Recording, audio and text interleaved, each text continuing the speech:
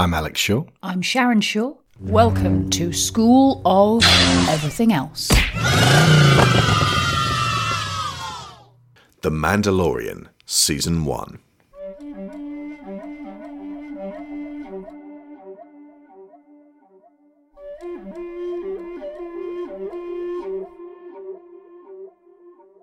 With us are 4 longtime friends of the show. Taylor Nova of Gameburst. Hello. Brendan Agnew of Synapse. Zuga! Karu Nagisa. I have spoken. And Debbie Morse. This is the way. Both of Sequentially Yours. I can bring you all in hot, or I can bring you in cold. And we have held off from talking about Mando for more than 2 years for 3 key reasons. One is that when it first emerged, there was a barrage of hot takes and week-to-week responses to The Mandalorian. And the UK didn't get Disney Plus for months after the US did. Months! So we would always have been late to the party. And number 2, we needed to see where the Star Wars TV shows were going. And after Season 2 of Mando and The Book of Boba Fett, I believe we have our answer. And finally, the big one. The Rise of Skywalker left me so deflated and despondent over Star Wars that I needed to spend a long while recuperating from that, given how intensely I love The Force Awakens and The Last Jedi, and what high hopes I had for a conclusion. And I will come back to that at the end of the show. So, 2 things that we're doing on this, which will only cover the first and best season of The Mandalorian. The first is that we are dividing the 8 episodes of that season into 3 movies. The first 3 concerning Mando's meeting the child and deciding to go against his programming is A Fistful of Beskar. The middle 3 one-off episodes are For a Few Credits More, and the grand finale where the child is in serious danger of disappearing into the very worst of clutches, and Mando and his companions are beaten down to almost giving up entirely, threatened by a sinister new presence, but philosophically uplifted by a brave, grizzled little bastard, eventually getting out by the skin of their teeth, the good, the bad, and the Ugnaught. The other revelation is that this show is brand new for Karu and Debbie, so it will be fairly fascinating to draw upon their fresh experiences here. You guys just finished The Good, the Bad, and the Ugnaught today.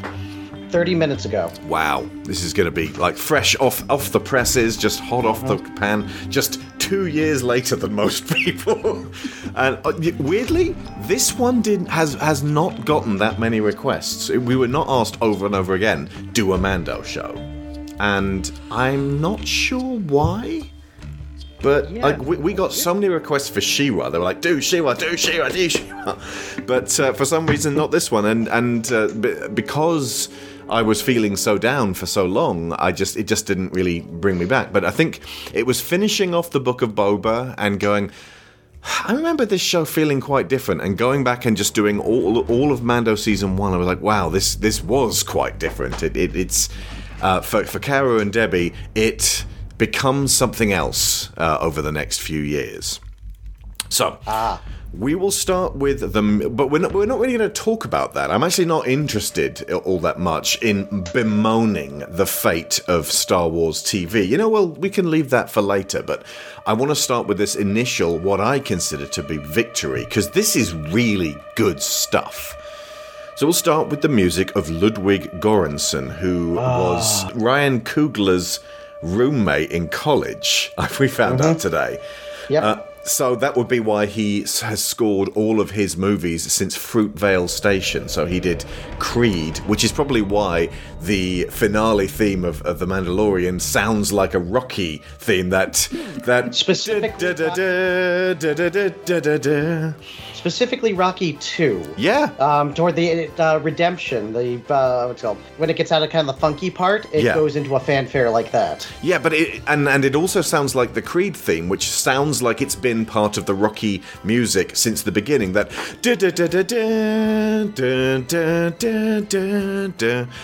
but also Ludwig Göransson scored Black Panther and will be doing pretty much everything that Coogler does, from now on. He's his John Williams, I would guess.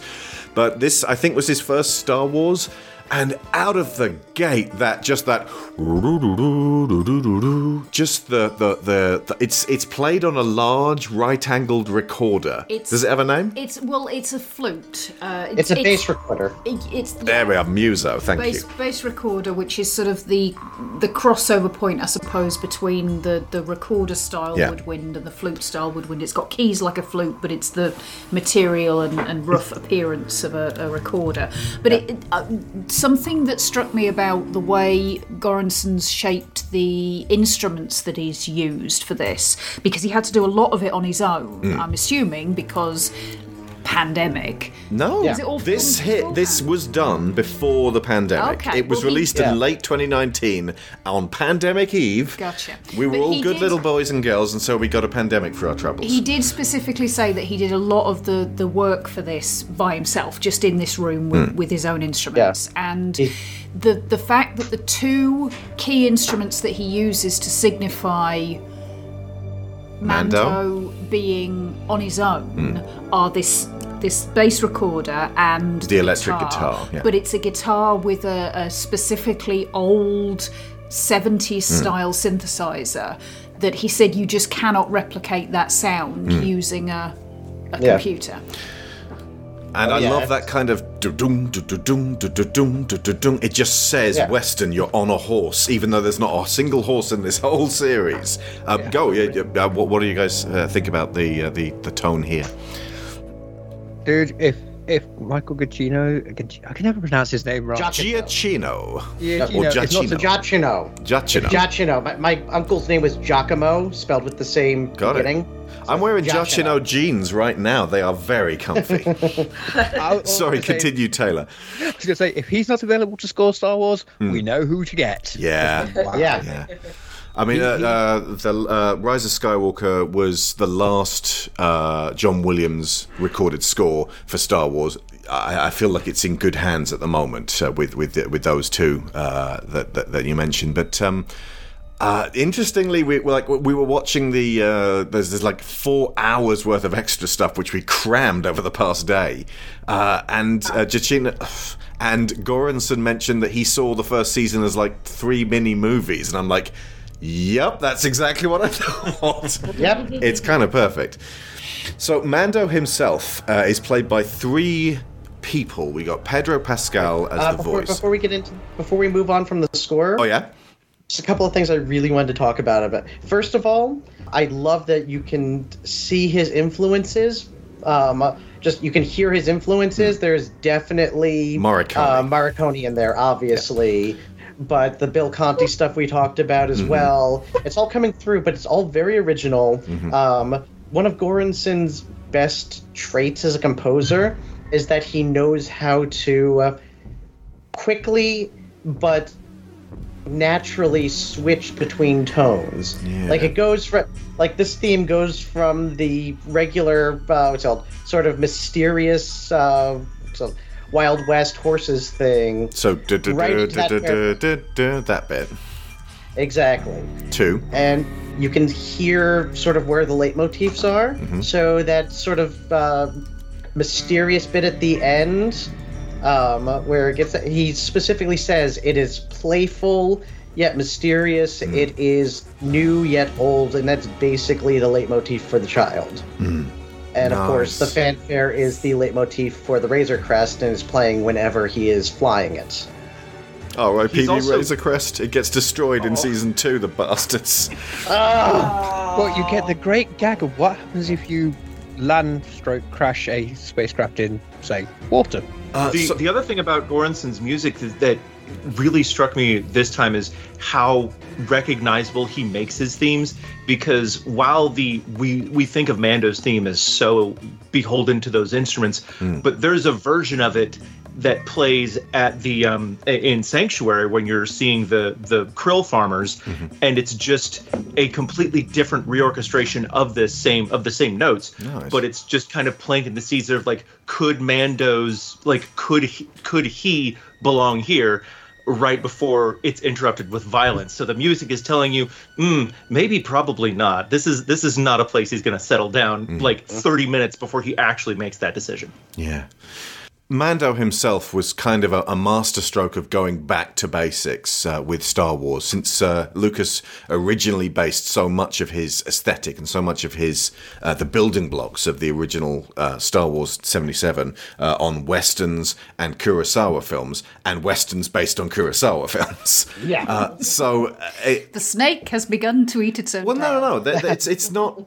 It's not so much self-consuming as this sort of fluctuating core of influence. And Star Wars has, as a result, always kind of been a Western, which is why it was relatively easy to make that side of things with Firefly, because they hadn't really explored that in Star Wars at that point. And I don't know if you can recall, but in the mid-2000s, there was actually a lot of plans for there to be a Star Wars live-action show. They had castings, they had scripts written out, they were going to do something that was like Firefly, and they decided against it, and I think a lot of the ideas went into Rebels in the end. But then that, kind of carried forwards, and Mando has become what that probably would have been, but very, very focused on this one guy wandering through the world. And the other major element they took was not Boba Fett, but our idea of what Boba Fett was and what Boba Fett could be, based on play, because he got like 4 minutes of screen time in 2 of the Star Wars films, and then he was a little kid in episode 2. And you could sort of extrapolate from that, or he's a mean bounty hunter who goes from here to here to here.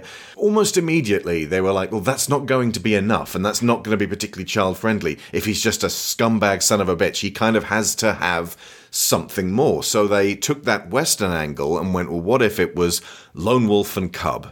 After having penned Tiger's Eye, that's something that was very close to my heart already. Just the idea of big, tough warrior looking after little defenseless kid who turns out to not be defenseless. I point to him, then my eyes, then myself. Then I assume a low, fighting stance. He shakily copies me, spreading his pads out like clawed paws, lowering his center of gravity and bending those awkward forward-facing knees.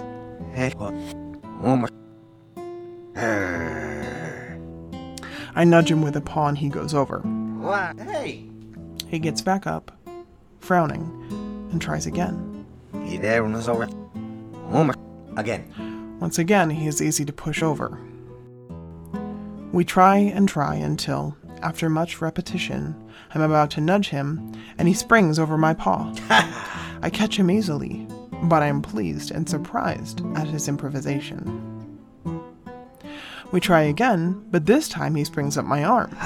Again. I have to grab him with my other paw. I hold out my arm, show him my sharp claws extended and mime running them over the muscle. Then I point to him. He obediently makes to scratch at me. His claws are comically short and blunt. I mime biting and point to the arm again. He'll say this. Okay. I can feel his teeth nip at me. For a moment, I am mouse weary. No good, though. I doubt he could really tear through the flesh. He has very little power, nothing sharp on his body, and seems to have no knowledge of the weak spots to go for. He needs a weapon. One of the influences I'm seeing on this show is Three Godfathers. Have you seen that one? I have not. All right, there's actually 3 versions, in 1916, 1936, and 1948. The 48 is probably the most famous because it stars John Wayne and was directed by Ford. But it's about 3 rustlers who rob a bank in town and go out to the desert, lose their horses, get lost in the desert, and eventually run into this woman who is giving birth. And they promise the woman that they're going to get her baby safely out of the desert to somebody who can take care of him. It's like 3 Men and a Baby, but it's a Western. I'm looking at pictures right now. Exactly what I was thinking. But yeah, like even the poster. Yeah. But But yeah, the three leads in that one, John Wayne, Pedro Armendariz, and Harry Carey Jr. are all phenomenal. I highly recommend the 46 version. I haven't seen the other two, or the 48 version. 48 version, yeah. That's the John Ford one. We will check that one out. It's appropriate that John Wayne was one of the three Godfathers. Brendan Wayne plays part of Mando. It's in the tradition of Darth Vader. The character of Din Djarin, Mando, is a composite. You've only just heard his name. Is a composite of multiple different actors. So we've got Pedro Pascal as the voice. Lateef Crowder de Santos is the fighter version of Mando. So when he got into that massive scrap with Cara Dune in episode 4, that's Lateef. And any time that guns come into play, Brendan Wayne is his body. I don't know how much Pedro Pascal actually walks around in the outfit. Obviously, when it was required for him to take off his helmet in that last episode, obviously and definitely. I don't know how much he embodies him, though. But Brendan Wayne is John Wayne's grandson. So effectively, in the same way that Darth Vader was the voice of James Earl Jones, the body of David Prowse, Bob Anderson doubled for him for a lot of the sword fights, and then Sebastian Shaw, when he finally had his helmet taken off at the end of Return of the Jedi, he's this amalgamation of different performances and different actors, and yet he's one guy, and after years and years of them saying, no, we can't do a Halo movie. That's just a helmet. No one can emote through that. As it turns out, someone can emote through that and do it really, really well. The amount of screen time he's ever shown without his helmet is seconds. Another connection that I made to this one is I'm wondering if his name being Din is a reference to Paladin from Have Gun Will Travel. That would make a lot of sense. That word, yeah. I can't guarantee that's the case, but that was my first thought as soon as I heard his name. I was worried when I first saw the trailers. I was like, Stormtrooper heads on spikes in Tatooine. If you remember that way back when. I was thinking, is this just going to be like really rough, grim Star Wars? But almost immediately it becomes very child accessible. It's quite a balancing act that they manage throughout this. I've heard some people say that this would be the first thing they show to their kids to do with Star Wars. And I'm like, you know what? Not too far wrong with that. My personal suggestion would be the first season of Rebels, which Willow really warmed to in a way they hadn't done for the original trilogy and definitely hadn't done for the prequels. And then for a very brief time, they loved The Force Awakens. They loved Rey. They loved Finn. They wanted this world, and they wanted to explore it. And then the backlash to The Last Jedi sealed the deal on the gatekeeping fanboys, and Willow didn't want to know anymore. How's it going, guys? Hashtag not my Luke. The fact that Baby Yoda is there, so adorable, and such an obvious, this thing must be protected. Like, most kids will be able to immediately gel with and like this character, because as scary as he is, the idea that he's kind of soft underneath that hard armour is incredibly appealing. Well, it's the balance between having a world where the danger is not real and a world where the danger is very real, but most of the adults around the child characters are going out of their way to protect them. If you've got a child who has everybody who comes anywhere near him is trying to keep him safe, then that can be very reassuring for little children to watch, because it makes them feel like even if the world outside is very bad, there are adults around me who will look after me and keep me safe. Whereas you look at, say, for example, Phantom Menace, Anakin gets himself into multiple dangerous situations, is placed in multiple situations that are dangerous to him by the adults around him, and yet walks away without a scratch on him. Yippee. Indeed. Let's try spinning. That's a good trick. This is the difference I feel between the way that The Mandalorian is, for lack of a better phrase, like family friendly compared to, like you were talking about, the prequel, Sharon, because this feels like it takes place in a world where there are those darker elements and its danger, and it really does feel like a Western that's playing for keeps. But and you feel like you're seeing these things that do happen in that world that are sometimes violent and scary. But the way the film's tone handles it and the way that the directors all shoot it, it's almost like they're shooting it for Baby Yoda, so that this stuff can feel dangerous, but there's someone with an arm around you and a hand ready to cover up your eyes when a guy gets cut in half with a door. Nice. So that, it like the prequels don't they feel like a track laid out in front of Anakin, whereas this actually feels like a sandbox that Baby Yoda's been dropped into and needs someone to guide him through. The masterstroke of getting a puppet Baby Yoda as opposed to a little CGI gonk thing that could have just been it wouldn't necessarily have ruined the whole show, but it could have been really annoying if it had been talking and jabbering and hyperactive. But there's something about how delicate and slight and slow and yet inquisitive Baby Yoda is, and those huge eyes that just make it him incredibly appealing. I believe they had, if I remember rightly, when they were talking about it in the behind-the-scenes shows, they had some CG retouching lined up to just enhance certain scenes. So like The Shape of Water. And the original plan had been, especially for some of the close-up scenes and the ones with Werner Herzog in particular, to have the Baby Yoda. It will be delicious. You must bring him to me. And the A1 sauce. To have the puppet there for him to interact with, and then they were going to do, what do they call it, a clean plate shot without the puppet, so that they could add in a CG dude, action in afterwards. And Herzog was saying to them, no, you need to just go with the puppet. Have keep this magical little thing inside the screen. And they did the clean plate anyway, but then they ended up not doing the CG because the puppet shots looked good enough anyway. Good enough. I mean, he was a legitimate phenomenon on the internet. He was immediately beloved and memed into insanity. Yeah.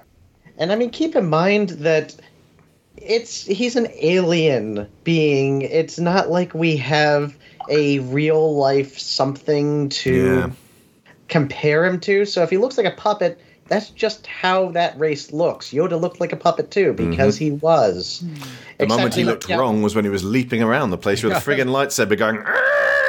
Yeah, like a mosquito on crack. They learnt their lesson from the prequels. CGI bad. Well, you and I have had this conversation since Tempus Immemorial, a.k.a. forever. Sometimes CGI okay, but practical preferred. CGI enhancement good. Exactly, yeah. It's using the CG to tweak something to make it look better. And that way you have that practical imperfection that makes something feel real. A crease that falls in a certain way that an animator wouldn't necessarily think to put in. Yeah. It's a tool. That's all it is. It's a tool, and it has its place. It's just too often been overused. Yeah, so I think the best example is probably the Tremors series, which started out with some amazing practical effects, and by the third one had one practical effect, and the rest was all really terrible CGI. Oh, you are talking me out of seeing those sequels. Don't do it. I still have yet to watch Shrieker's Island, and they put Jamie Kennedy into that franchise. Oh. Did they put him into a tremor? No. It's worth it for Burt Gummert. I will say that much. Imagine if, instead of Baby Yoda, Mando was trying to protect the baby from Twilight with its grotesque eyes and its weird adult face. I think people would have been like, just let it die. The baby from American Sniper. Oh yeah, no, well that was practical at least. Yeah, okay, actually, but speaking of, and this is something I was going to say but completely forgot. Much like again, when I saw the previs stuff and the trailer stuff for Mando, I was like, oh god. Is this going to be like Rogue One, which has a weird level of power fantasy when it came to when Vader was carving up those rebel troops? It's just such great fun to see Robert E. Lee murdering Union soldiers, but or a Gestapo officer shooting allies.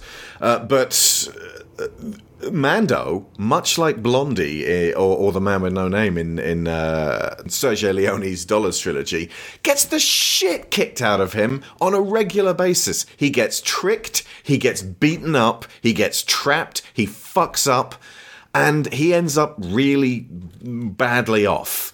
And that's great, because that's the opposite of a power fantasy. That was part of the appeal of Firefly as well. Yeah. The Serenity crew is always on the back leg. On the raggedy edge. Yeah. Yeah. It's better that way, as opposed to Boba Fett always gets his man. He's always great at everything. Like, he got to do pull off that one job on Bespin, Boba did. And he must have got away going, oh, that was good. I looked really cool there. And, I finally, Boba's finally won one this time. Jabba's going to be so proud of me. And then... are we overlooking the amazing work he did in the holiday special? We are.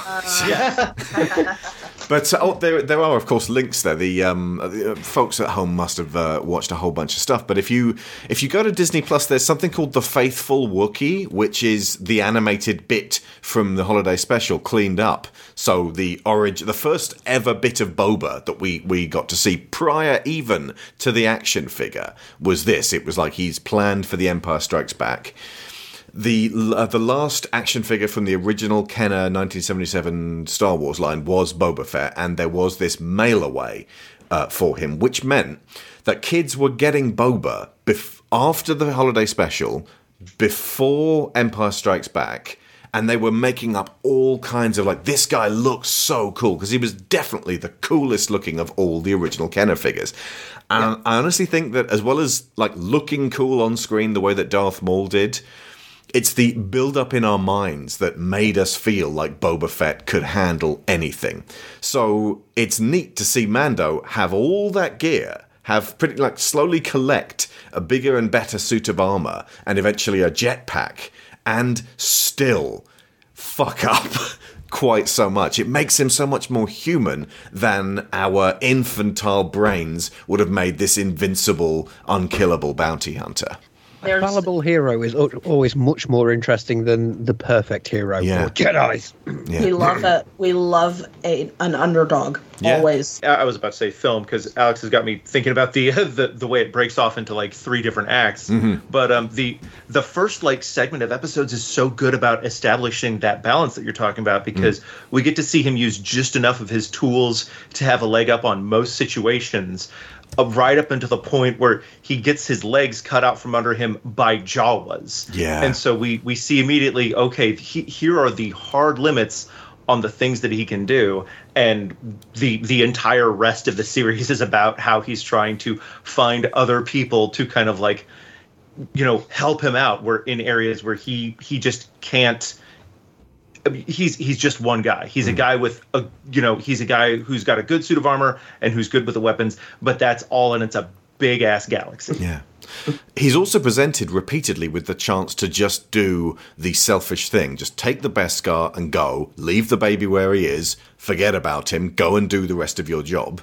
And every time he decides to do the right thing, he's punished for it. As in, it is hard to do the right thing in this world, and he's up against it at all times. And it creates a sense of risk v reward throughout the whole of Mando. He's got to be careful, and he's always after Beskar, and I love the way that they make Beskar special almost immediately. And for some reason, Willow really latched onto the idea of Beskar. They were like, okay, so this is like Star Wars Mithril, and that's really cool.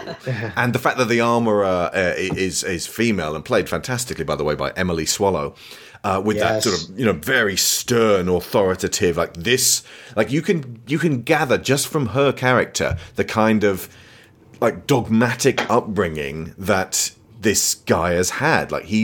So when, she's saying, this is the way, he actually comes off as kind of innocent in a way that you almost wouldn't expect from someone who looks so badass. Absolutely. There's a knowingness about her, almost a crone-ness about her, because you just know if she's been the armourer at this location for a long time, how many Mandalorians has she seen pass through, get killed, lose their armour, get beaten up and smashed about. She's recycled their wrappings. Absolutely. And she has that, like, whenever she says this is the way, it's like she's reinforcing the dogma, but there's just a slight little edge of, is this the way? Is this the way for you? Is this still working for you? She's a mother superior. Yeah. A little bit. Yeah, but it also seems If you to say, draw is it a lot the way? from She's going to Jewish wrap you on the knuckles with a ruler.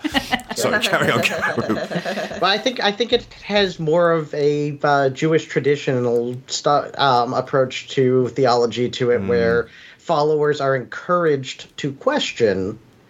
So she wants him to ask, "Is this the way?" and continue to say yes. Yeah, and there is a distinction Find between your own path. Orthodox Mandalorians and those who are a little bit more, well, we'll eat ham on Reformed. the weekends, and we can take our helmets off. Flexible. And for goodness sake, have a shower, because his head must stink. But the what you were saying about it's hard for him to do the right thing. It is, and we see him repeatedly go up against it when he's chosen to protect the child rather than just leaving him behind and letting fate do what it will with him. But he's never punished. Well, not he's never punished. He's always punished. No. But when he chooses, He's bleeding out of his head, and he's about to die at the end. when he chooses to trust, it doesn't do that thing where when he trusts somebody, they stab him in the back. Except in The Prisoner. Actually, I suppose he never really trusted anyone there. Yeah. But there are numerous people in this that he trusts, and that trust is borne out. Except for the gunslinger. Like, there are lots of times. Like, I think the show does a really good job of going, well, this person's dodgy as fuck, you don't trust them, and neither does he. Yeah? Yeah, but what I mean is that what we've been talking about in certain TV shows where the tone is quite clearly, if you trust anybody, it will bite you on the ass. Yeah, that was my worry. The Game of Thrones-ness of it all. The idea that that to be able to get ahead at all, you had to be a backstabber, and that if you were good and decent, you would die and be swept away off the playing board. And it discourages decency.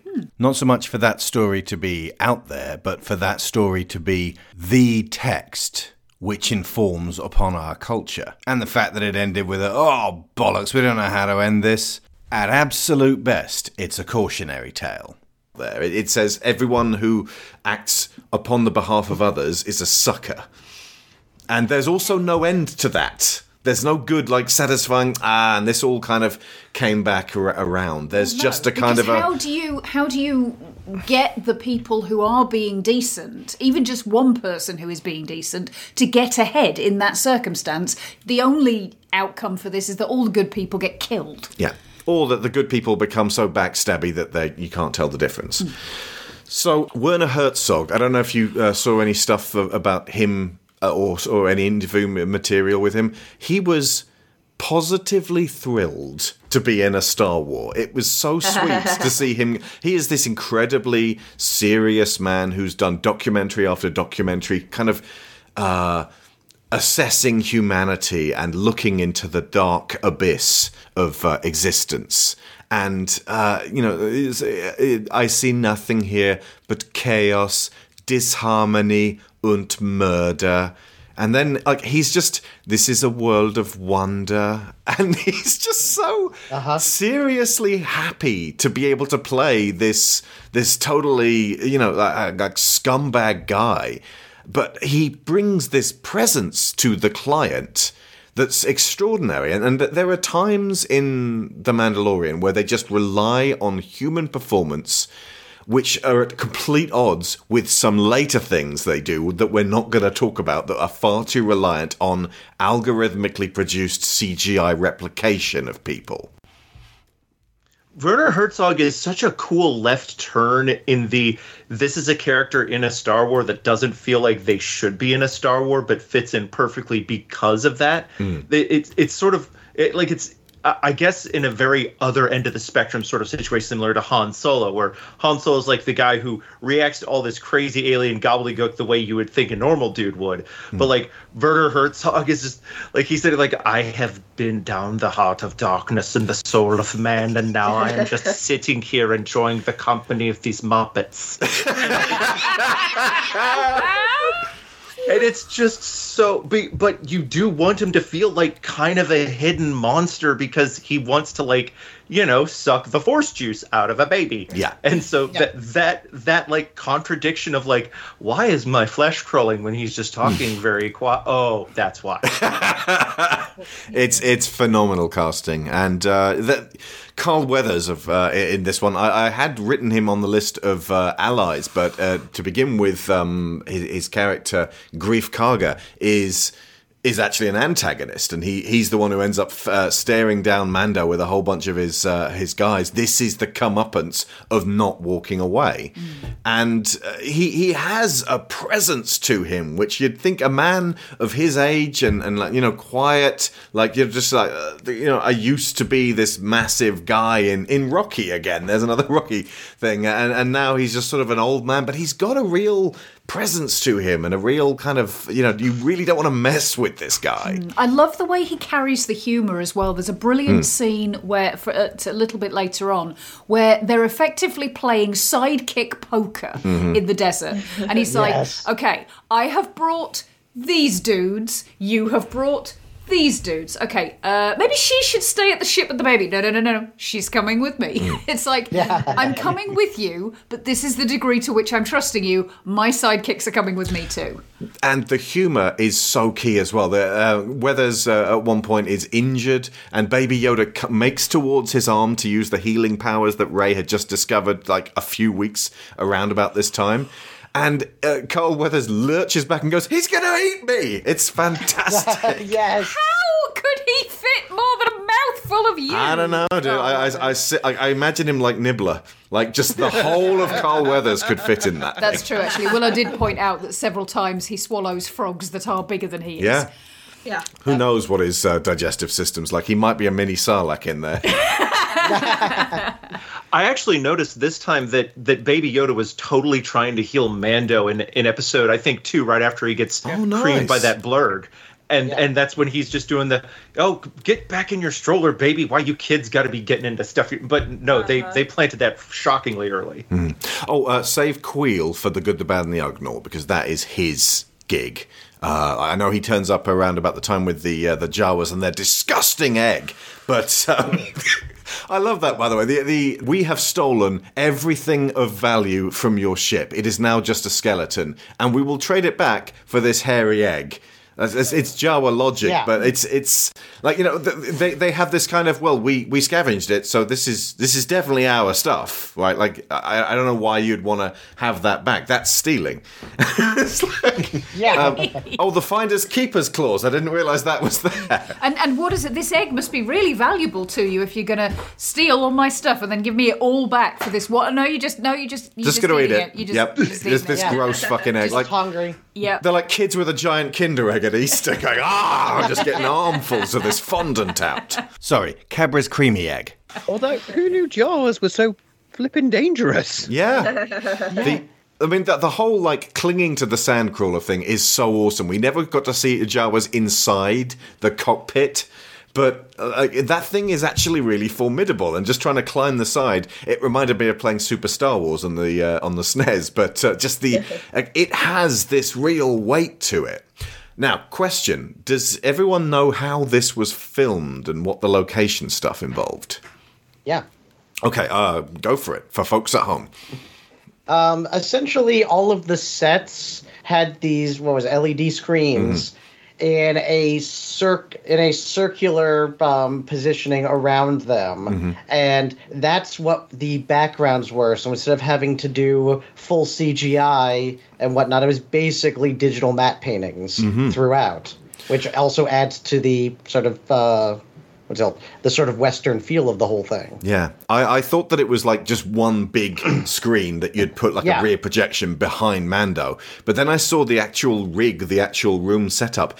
It's like this giant arena with a ceiling that will be the sky. So they can effectively surround their actors with reality in documentary form. Is it like the 3D cinema screens, like it feels like a that, dome yeah. where they project Yeah. everything up on and around Yeah. you.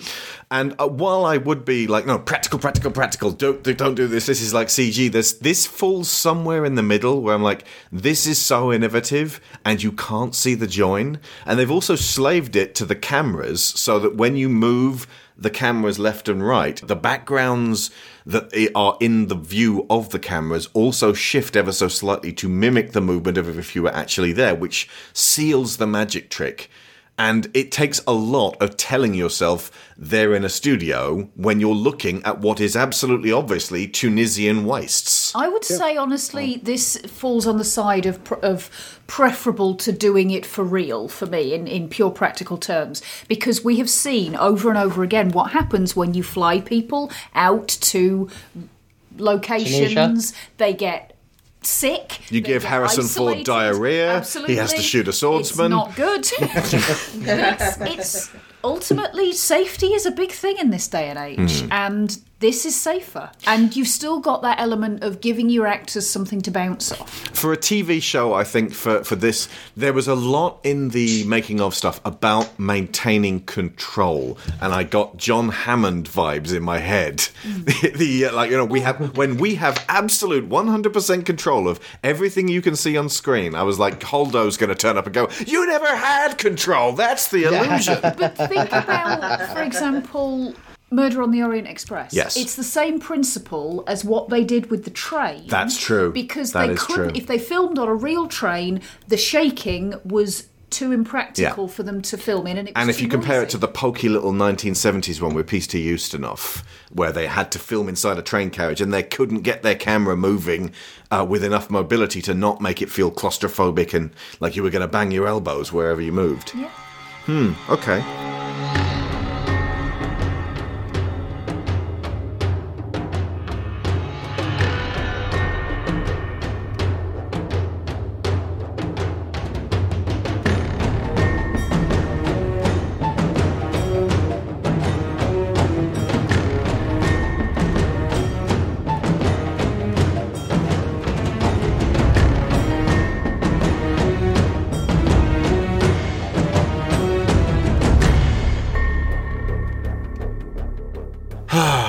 For a few credits more, the first major character you meet is Cara Dune, and Gina Carano pollutes this entire show and drives me insane because her screen presence is fantastic, and we loved her until she went crazy and became a super right-wing TERF. Well, declared that she was a super right-wing TERF, and then joined Twitter for people who are even more horrible than the people who are horrible on Twitter. What's it called?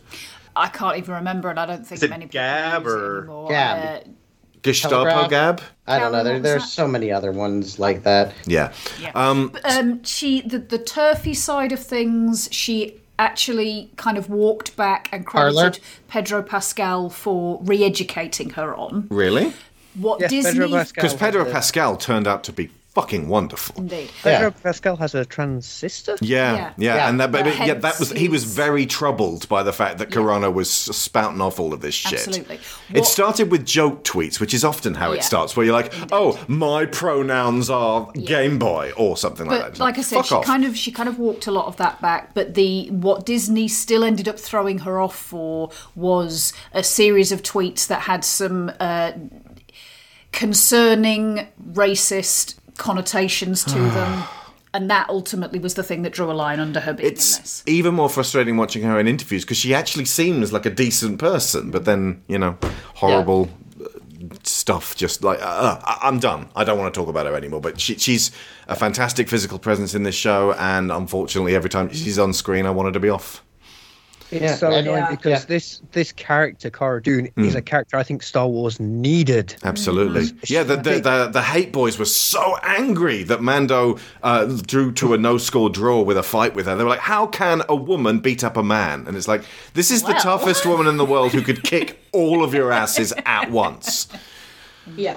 Yeah, and but I remember just last night I was watching, or no, this morning when we were watching it, I'm sitting there like, wow, I wish Gina Carano weren't such an awful person, because I genuinely believed in her performance. And honestly, she's probably one of the better MMA fighters turned actresses that we've had. Yeah, Ronda Rousey also turned out to be crazy, and was she posting anti-vax stuff? I forget. I don't know. Oh, She was, yeah. She was a Sunday Hook denier as well. That was the one. Yeah. Yes, that was Ronda- crisis but the thing actors. is that Ronda Rousey It was can't dwarves dressed actually as children act. pretending to be dead children. Good thinking. Oh yeah, and she can't act because let's face it. Just to draw it back to a different franchise, you had Gina Carano and Ronda Rousey in the Fast and Furious, and Karina was the better actress there as well. Oh yeah, absolutely. But Star Wars needs this literal strong female character to say, "Hey, no, look." And I think she's I want to say orbital shock trooper, but that's Halo, isn't it? No, she is she was a rebel shock trooper. Yeah, and it was showing a different side. This is what I love about The Mandalorian, is its world building, the extras it's adding to this universe is fascinating, because it is showing, hey, look, the rebels had to have these kind of troopers here, and she is a badass, and she has all sorts of issues, but she's such a... Again, we're back to the problem that she's portrayed fantastically, but the actress portraying her is... Question mark, to say the least. I mean, they don't even need to recast. They just bring in another strong woman who isn't crazy. I do hope they keep building towards that Louisa ideal, because one of the things that Star Wars has never really flaunted has been big bodies doing the big crunchy action stuff, which it's never necessarily needed, but the fact that we got it specifically from a female character getting to showcase it the way she does, and I honestly think Bryce Dallas Howard does a pretty slam bang job showcasing the character's combat skills in both of their big their big showcases in this episode. And also she makes the AT-STs scary. Yeah, it was like a dragon. Yeah. I mean, playing the games, watching the movies, those things are just, you laugh at them because they're silly. You watch this episode and you go, no, they're terrifying. Yeah, I've fought enough of them in video games to not be they're silly. They are really formidable in most of the, Shadows of the Empire and Force Awakens. Force Unleashed. Yeah. Well, and the AT-ST in that particular episode was basically Eli Wallach in Magnificent Seven. It's their Calavera, but the legend of Calavera, not so much the actual character. Yes. Speaking of analogs for Western actors, we're not going to be talking about the Book of Boba or Mando Season 2, but there is a character who turns up in one of the penultimate episodes of Boba who is doing Lee Van Cleef in The Good, the Bad, and the Ugly so perfectly that I was like, why was this character not there from the beginning at least of the beginning of the Book of Boba? But he could have been throughout Mando as well. He's just his delivery was terrifying. But those who've seen Book of Boba know exactly who I'm talking about. Peli Motto, played by Amy Sedaris. Yay! One of my favourite characters in this show. Comes back repeatedly in later seasons.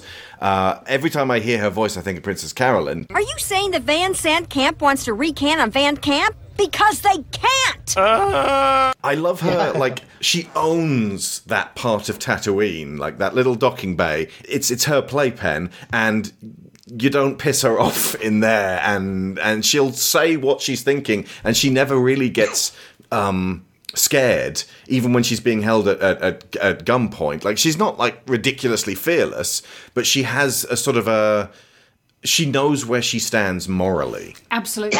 And in terms of her confidence as well, it's that there's a confidence that comes with knowing that the skill that you have is needed. If you want to get on and off planet and you don't have Imperial ships and engineers, etc. behind you... Well, that's the real trick, isn't it?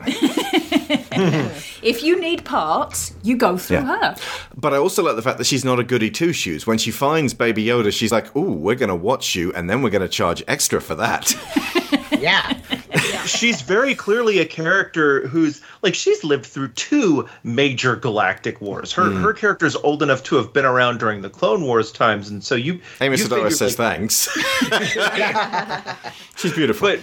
But she plays like an actual human who's not necessarily been in the middle of things, because Tatooine is not that bright center of the universe. But that doesn't mean that didn't bump up against her. It's just like, yeah, you know what? It could be worse. Could have been 5 years ago.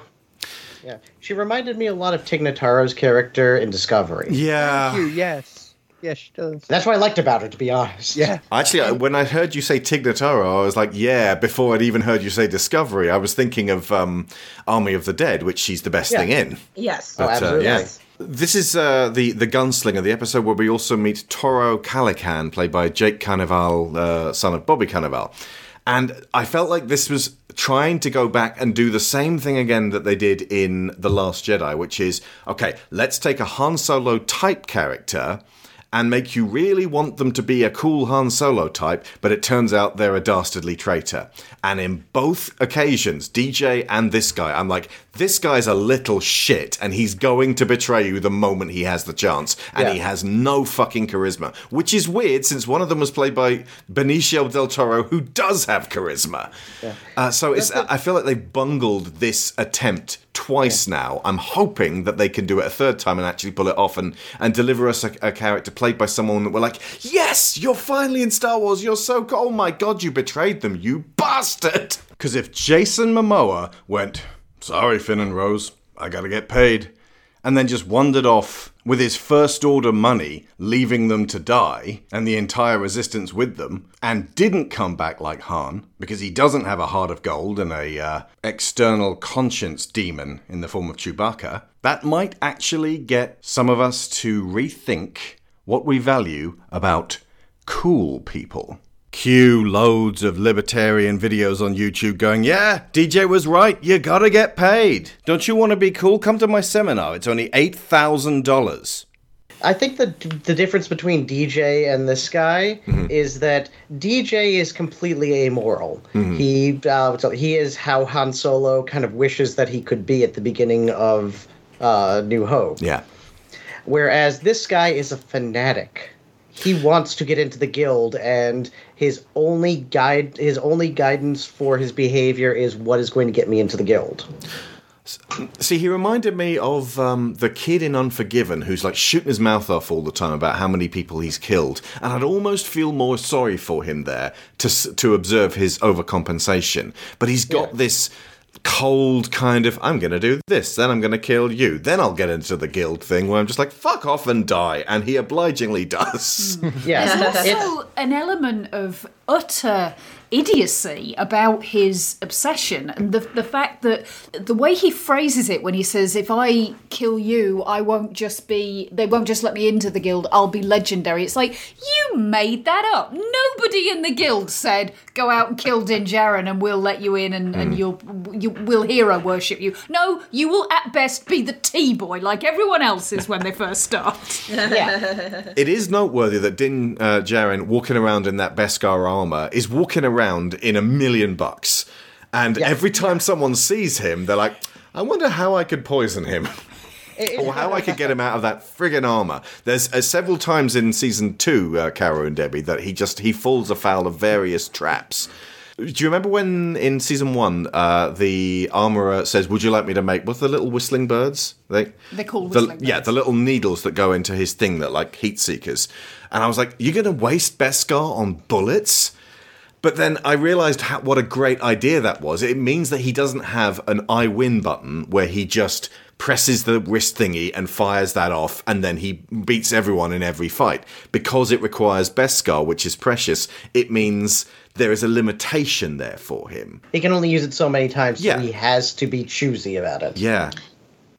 In fact, he does waste it in one episode. Yeah, it's frustrating. You're like, oh no, all that Beskar. Go how much they cost. Go pick that up. The other thing is, though, how much use is Beskar, it is like Mandalorian armor, if you do steal it? Because you'd have to get a Mandalorian armorer to melt it down and to make it back into ingots. Where did you get this? And if you just try and sell it to anybody, it's like really, really recognizable diamonds. The only people who are going to buy them from you are people who are going to undercut you hugely. Yes. And stolen Beskar is a little like Nazi gold. Yeah, maybe. Yeah. Especially if it's got a signet on it. But I mean, that's the parallel, the chilling parallel when Werner Herzog's client puts that ice cream maker from The Empire Strikes Back that guy was running around with, down and just flips it open and Beskar comes out. You're like, where did that come from, you weird Nazi?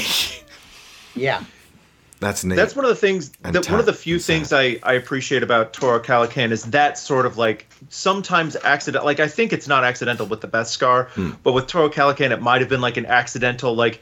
Here's what most fanboy self-insert characters would be. They would be dumbass chodes who think they're cool bounty hunters, who just like make up their own fan fiction about their own legend, and then just get fucking murked because they're dumb. I never saw him train either to fire that blaster and shoot a woman point blank in the gut. I think he's a bit of a Mary Sue. A little bit. How does he know how to ride that speeder bike? We never saw it happen, so it's I'm not just going to see that he can ride it and assume he must have.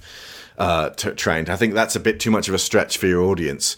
Anyway, Fennec Shand, Ming-Na Wen. You'll be happy to hear Caro and Debbie. She comes back quite a lot in future episodes. She is not dead. And we re-listened to We Hate Movies Mandalorian half-hour episodes after watching this. And there were a lot of internet rumors of who those feet belonged to. And they were throwing out the window. People are saying that's Boba Fett. Bullshit. Just because it's got spur noises, it's totally Boba Fett. And those were some great episodes. Worth being a patron of We Hate Movies for. Especially that episode of the Book of Boba Fett. How do I not spoil this? It was near the end. Boba Fett wasn't in it at all, and it was like a CGI thing talking to a puppet, and they just went off on one. It was so entertaining.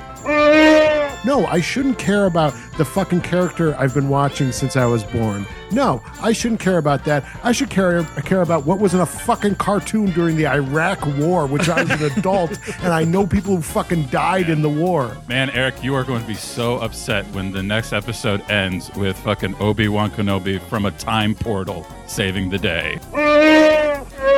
But you have a guy who is one of the A-ist grade best fucking vocal performers we have going. You don't even let the motherfucker use his own voice. You got a computer to do it. At the end of the Mandalorian season, I can see it as like an exclamation point at the end of a phone message. It doesn't really make sense, but fine. I can deal with it. This is like if you like wrote an entire your suicide note in Wingdings. And they were digging Mando for a lot of it. They did not care for the Book of Boba. But back to Ming-Na Wen. I was pleased to see her back. She definitely gives extra scope to Jamira Morrison's Boba Fett as we move on later. He did not turn out how anyone would have expected. I don't particularly hate what they did with him, but a lot of people are furious. Good. I Karu just stepped to the bathroom, and I will add for him that he has such a dislike of Boba Fett just because, like, what we see of him, like, he's a real loser, and so many people have him built up into this, like, Christ figure, practically. Yeah. The only successful thing he did was make a phone call once. Hey, Darth, I got that tip. Yeah, exactly. No disintegration? No disintegration. Other than that, he was killed by a blind guy by accident because his armor is so shit that when you hit it on the outside, you know, where armor's supposed to be hit, it malfunctions and sends you flying into nowhere. Hello! Meant to do it. Thank goodness. I thought I was doing this 1,000 years of digestion alone. How did you fall in? What? Fell in? Volunteered? More like it. You should have seen it. You would have dug it the most. I was flying around with my jetpack, just smoking rebels with a laser. Ba-boom, ba-boom, ba-boom. Han Solo was all, hey, wait. And I'm like, oh, I've been waiting for this for a long time, Solo. Ba-bang! The big bad Wookiee be growling in hell now. I even put one between Skywalker's eyes, right between those pretty baby blues. But then Jabba the Hutt was all, oh no, this guy's too badass, man. So then 80 Jedi showed up. I took out about 67 of them, but then 20 dudes finally flanked me. And I was like, you know what, kids? It's been real, Daddy-O, but I'm not giving you the pleasure. So I jumped into the pit myself. On the way down, I was thinking maybe I should have left them a party favor. Oh, I did. A thermal detonator right up their ass. Ba-boom! Oh, that's awesome. At least you didn't go out like a punk. Yeah. Oh, because I look like a badass. Are you crying? Oh. Huh? That's funny.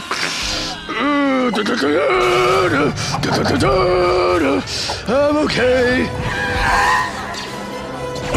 It's strange, and again, we're not really going to cover this, but the Boba Fett that we were eventually given bears no relation to the one that we built up in our heads, and even the one we saw on screen. He may as well have been a completely different Mandalorian.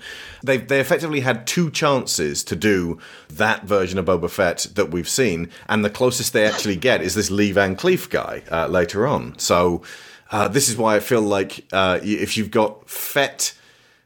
Well, that if you had Mando as Blondie, this Lee Van Cleef guy, and now you need an Eli Wallach, just this little scumbag guy who's always holding you at gunpoint and sniggering and going, haha, you're going to take me to the gold now. And then the second you get the jump on him, he's like, whoa, hey, we're pals though, right? What's Walton Goggins doing at the minute? Yeah, Walton Goggins would be perfect for that. Oh, please, oh, please, oh, please. It's kind of perfect because if you're a fan of Justified, Tim Oliphant does turn up in season 2 as a kind of a sheriff type. Nice. Yeah, he's... it's Or Deadwood. Yeah, I did. Well, he's not the same honourable paragon that he plays in Deadwood. I loved how he was in that up against Al Swearingen. You've got this guy who's trying to be the White Knight and he's getting his white coat covered in shit. And you got Al Swearingen, who's like never met a problem he couldn't stab. But then, like, even though he's the worst man in the world, like over time, you're like, wow, he does care about quite a lot of things, and he is actually really quite of like he helps people in this town, even if he also feeds lots of people to pigs. I love that stuff. And that's where westerns can really excel. Just the idea of we are out there here. And there is no law but that which we give to ourselves. So how are we going to respond to that? That is the best version of the Wild West. The worst version is, I want to do what I want with no repercussions and fuck anyone who tries to make me. And I think we can all relate to that right now. Oh, yeah. But yeah, Fennec Shand, Ming-Na Wen has this great kind of like, she's shifty and like her name suggests a fox. And that she's going to be able to sort of slip out of the any situation. So it actually comes as a real surprise when she gets blasted, and you've grown to like her character a lot more than the friggin' gunslinger. It gives you a left turn so that you can't just. It's not a predictable show, which is good. And I like the fact that that kid bounty hunter, who's absolutely comes off as sleazy and untrustworthy from the beginning. Mm-hmm. But I didn't expect that, and clearly Fennec Shand didn't either, that he would just shoot her. Yeah. Like, I didn't expect that at all. So that was a nice turn there. I was like, oh, this kid's that cold-blooded. Okay.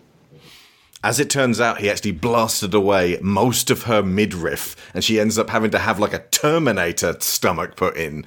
It's kind of insane. This is a bit in the Book of Boba. It's like, oh yeah, I took you to the mechanic people, and they just sort of. It's this weird like tattoo parlor / car repair shop, and they're like, okay, I guess we can give her some new robot guts. It's such a strange sequence, but if it got us the same people who gave Darth Maul his spider legs. Yeah, we're gonna give Darth Maul a spider body. Don't worry about it. This plus Chewbacca's severed head. So. The next one is The Prisoner. This one's actually probably my least favourite, even though I still quite like it, of this first season. It's this dirty half dozen. You got Mayfield, played by Bill Burr, and Ransom Malt, played by Mark Boone Jr., and Cheyenne, played by Natalia Tena, and Berg, played by Clancy motherfucking Brown, and Zero, the droid, played by Richard Ayoade, and Quinn, played the brother Twi'lek, played by Ismael Cruz Cordova. There's almost too many new people to even talk about, and certainly to really explore in this one episode. And then they all betray in exactly the way you would expect. It's like, Mando, why are you falling for this shit? Yeah. Although I have to say, like, I was baffled by all of them. I'm like, why would you double cross a Mandalorian like this? This is stupid. Because everybody in the Star Wars galaxy has their memory reset every 30 years, so they have no idea what a Mandalorian really is, in the same way they have no idea what a Jedi really is, despite the fact that there are people alive who probably saw them. Yeah, there's a lot of sort of, there used to be these magicians, and it's like, 25 years ago, what are we talking about? Yeah. But as we're learning, information is malleable in some people's minds. Records from this era were spotty at best. But I do like that. I mean, they have different motivations. So Cheyenne, the female Twi'lek, who, by the way, Natalia Tena is having a ball with these giant vampire teeth. She's like, and like poking at him with a knife. She never closes her mouth. Yeah, she's just like nah, Mando. Yeah, we're definitely we're not going to betray you. Oh, we betrayed you, and she's obviously pissed at him for personal reasons. So I can sort of understand why she would. I love how when they get the her brother out. And I can't remember who he's dealing with. I think I don't know whether it's Clancy Brown or Mayfield. He says, so we make a deal, right? You're going to pay me back. And he sort of walks backwards, throws up his arms and grins in a kind of an untrustworthy way, which suggests I'm too tired to even say words that suggest the lie I'm telling you right now, that you're going to get paid. I will kill you the moment I have the chance. Yeah. And Mayfield, who comes from the planet Bostonia, who's like, hey, fucking forget about it. Honestly, I think Bill Burr just stuck out for me because, not that he's too familiar, I actually wasn't familiar with him at that point, it's just that the specificity of his cultural, like everything he exudes, I've not seen in Star Wars before. I mean, I've not seen Jedi healing in Star Wars before, but it at least feels related to something. Paint him green and stick a wig on him, something. Yeah, weird. For some reason, if he'd been a werewolf who had that accent, I'd be like, oh, okay, so I guess Lax Sivrak was from fucking Massachusetts. It's also weird because of the Imperial connection, which I know he's not exactly a stormtrooper, but he is a sharpshooter. And so, like, because of the way they filmed those movies, like the Imperials are all British actors that they were hiring off of, out of the population. And so he's like, I'm just this guy who was a sharpshooter for the Empire. It's like, okay. The British accent is the de facto Imperial accent, even within the universe. So much so that actually yesterday I was playing in a Star Wars tabletop, and my very deceptive character was pretending to be an Imperial officer. With a British plummy accent. Yeah, I put on a terrible British accent. Our first catch of the day. That guy. Yeah, exactly. Yeah, I mean, to his credit, Bill Burr, whose comedy I do not like, does have, in season 2, is in one of the better episodes where there's this really tense kind of, like, they have to sneak into an Imperial facility and there's one Imperial commander who will not leave them alone, and they have to both talk to him.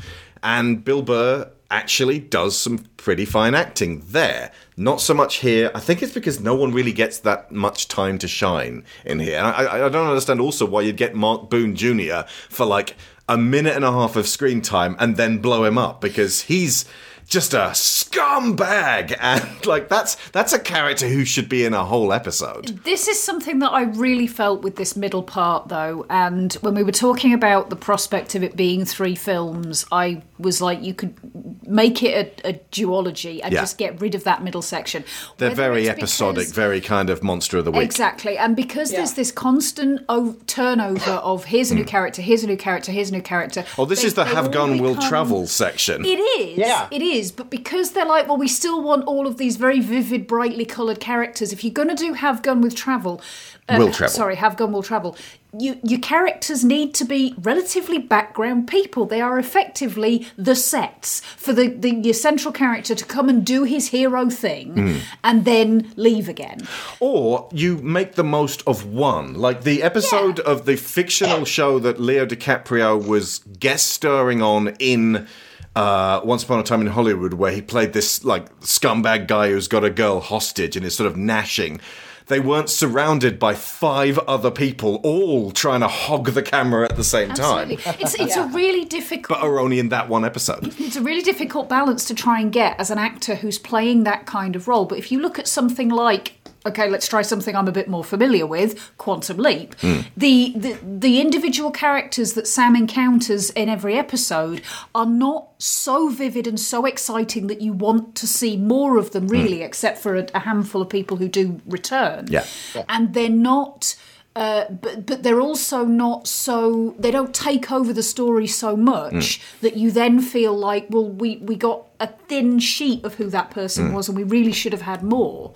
The focus in these episodes is very much on what is happening. And ultimately, what is happening is not all that relevant to the overarching narrative. Yeah, the child. That's joined together by the beginning and the end. This almost feels like Oh, sorry, go ahead, Taylor. I was going to say, this one feels like the bottle episode. You know, in analogy to the way they do normal series, it feels like it's that standalone episode. It doesn't really progress a lot, doesn't add anything. It's just sort of there. Yeah. Well, bottle episodes are good if you really want to do character studies of existing characters. Remember that, you may not have got to that Family Guy season where Stewie and Brian are stuck in a bank vault together for ages. That's a really good bottle episode. That was one of the last episodes of Family Guy I ever watched. I just got sick of all the fucking rape jokes. But that one episode where they're going back and forth, when you're trapped and you can't do anything but talk to each other, that is a really good way of drawing out character and weakness and foibles. Whereas this actually felt, if anything, like this was the only episode of Mando that felt like an episode of a bit of KOTOR, Knights of the Old Republic. Yes! And it was like Mando was going around this facility, and every time he met robots, it was like the screen would freeze, and it's like, do you want to initiate combat? Because it's about to happen. You better start choosing your moves right now. Yeah. And it was this big Star Wars maze, so it made sense there. To their credit, they kept most of these scumbags alive to come back later, and Bill Burr does come back later. But killing Mark Boone Jr., who had the least amount of screen time, seemed baffling to me. It's a tiny thing, but I did when he fights Clancy Brown, it's like, the Kurgan is here in Star Wars. And he's using all of his Mando tricks, and like he fires a flamethrower at the guy who just goes, I look like the literal devil. Does it look like that fire is going to affect me in any way? And then just like throws him around the place. That was great. It's one thing it's that almost. Brendan, go. I'm sorry. It's almost like this episode needed like flashbacks to show you the relationship they had for the actual stuff they were trying to do to really stick. Yeah. Because there's so many characters. Like either you should focus on one or two, or you show the dynamic before. Yeah. That way the new dynamic can actually land. And, look, just don't kill off Scrapyard Saruman after one episode. Like, that guy's gold. Keep him around. Karu? One thing I did like about this episode quite a bit was when Mando just decides to split them up using the ship's like blast doors and whatnot, and then just goes full xenomorph on them. Mm-hmm. Yeah. Or I suppose half xenomorph because he doesn't actually kill them. But it's one of those, isolate them and then take care of them one at a time. It's very methodical, and I kind of love seeing him do that. And I like that because it's sorry. Oh, just say it's also very animalistic. Yeah, because they also show he's capable of that earlier in the season, though, the way he absolutely batters the stormtroopers in taking the child back. Yeah. I loved the stormtroopers that were serving the client were filthy. Like he's clearly a Nazi in hiding, but he doesn't even say to his troops, "Polish your armor up, you look like a shambles." So you can then juxtapose them with the troops that turn up for Giancarlo Esposito's Moff Gideon, because those have got like this bone white, like, pristine armor, and you're like, okay, those stormtroopers were a relative pushover for one Mando to take out. These guys are going to mess them up. Yeah. It also kind of indicates they've been at this sandy outpost for that long. Yeah. Ultimately, if you're in certain environments, if you tell your soldiers you have to keep your uniform absolutely pristine, that's all they're going to be doing is cleaning and repairing, because the sand gets into everything and knocks bits off you. Another bit from... I hate sand. It gets everywhere. It's all grey. And by the way, I hope you folks like Tatooine, because they go back to Tatooine a lot in season 2 and Book of Boba. Like, if there's a weak point to this show, it's that it is very, very reference heavy. Yeah. Yes. Oh, yeah. There are times when I've been like, okay, I get that reference, and they're pausing on it a little bit too long. I like the ones where it's like they're eating salacious crumb, and the reference itself is ensconced within a dark little joke. Yeah. They originally, when there was salacious crumb on a spit, there was another one who was going laughing at his friend's demise, and they were like, let's just change that. Then he was going and crying, and they were like, that's even worse. That's the Porg scene from The Last Jedi. Yeah, I mean, Porgs, to their credit, look delicious. I could eat 3 or 4 Porgs. I love my Porgs. Sorry, Debbie, go for it. That was one of the things that was a drawback for this show for me. And mind you, I do like the show a lot, but it did bug me, because this is very, very in your face, all capital letters. This is Star Wars. Yeah. And guys, references are okay, but like, I swear they couldn't go 5 minutes in this series without multiple references. And I'm sure, and I don't have a huge connection to Star Wars. I didn't grow up watching Star Wars, so there were a lot of references I didn't pick up on, I'm sure, but I could still tell that it was references. Yeah. And I'm like, guys, tone it down. References are fine, but you don't need this many. Like, cut it by half. Design-wise, it feels like, rather than going, let's create all new scenarios with all new characters and all new races on all new places, we need to make people feel comfortable and make people feel like Star Wars is their comfort food. So they get access to the full toy box of all the old creatures that were in other things. So, for example, the blurgs, or the blargs, the big walking lizards that Kuiil keeps, they were in the Battle for Endor TV movie, which I think you can actually see on Disney+. Yep. And in season 2, you get these big scuttling spider things, which were sort of in the background of Yoda's Dagobah swamp. And they bring out a lot of creatures. And I think they fight a crate dragon or something, do they? Or is it? It's so difficult to tell the difference between that and was the that sandworm. A crate dragon? In the second season, first episode, there's a big sandworm type thing. I thought as they fought something that looked like a dragon, I thought it might be a Mynock. Yeah, also the Mudhorn that he fights to actually end up with the Mudhorn crest is exactly the same as the Reek from episode 2's Arena of Vaginas. Go back and pause and you'll see there is such a Yonic influence on that Geonosian arena. But yeah, it feels more like we're going to take this toy out. Like, here's the Imperial transporter from Kenner that we put in Rebels, which has never been in Star Wars before. Here it is in live action. Do you like it? It's there. Okay, move on. Here's the E-Web Blaster from Empire Strikes Back. Did you have that toy? That's pretty cool, right? And they're so excited. Like, if you watch the interview stuff, Favreau in particular is really excited to be doing all this stuff. And Dave Filoni is a massive Star Wars nerd with this encyclopedic knowledge. And it feels like they've just been given license to. And Kathleen Kennedy was there, and Favreau said, it's like we're just making these Star Wars YouTube videos. And Kathleen sort of put in, with the richest parents in the world. It was like, happy to pay the bills, Otto. And I was like, but making Star Wars YouTube fan films does limit you. Like, if that's the extent of what you're trying to do. The two biker scouts having a chat at the beginning of the last episode of the first season. Perfect example of this. Their in-helmet banter back and forth reminded me very much of Red vs. Blue, but even more so of Troops, the Cops parody with Stormtroopers, one of the first ever big hit Star Wars fan films, shown at conventions and things. It was made in 1997, like 8 years before YouTube.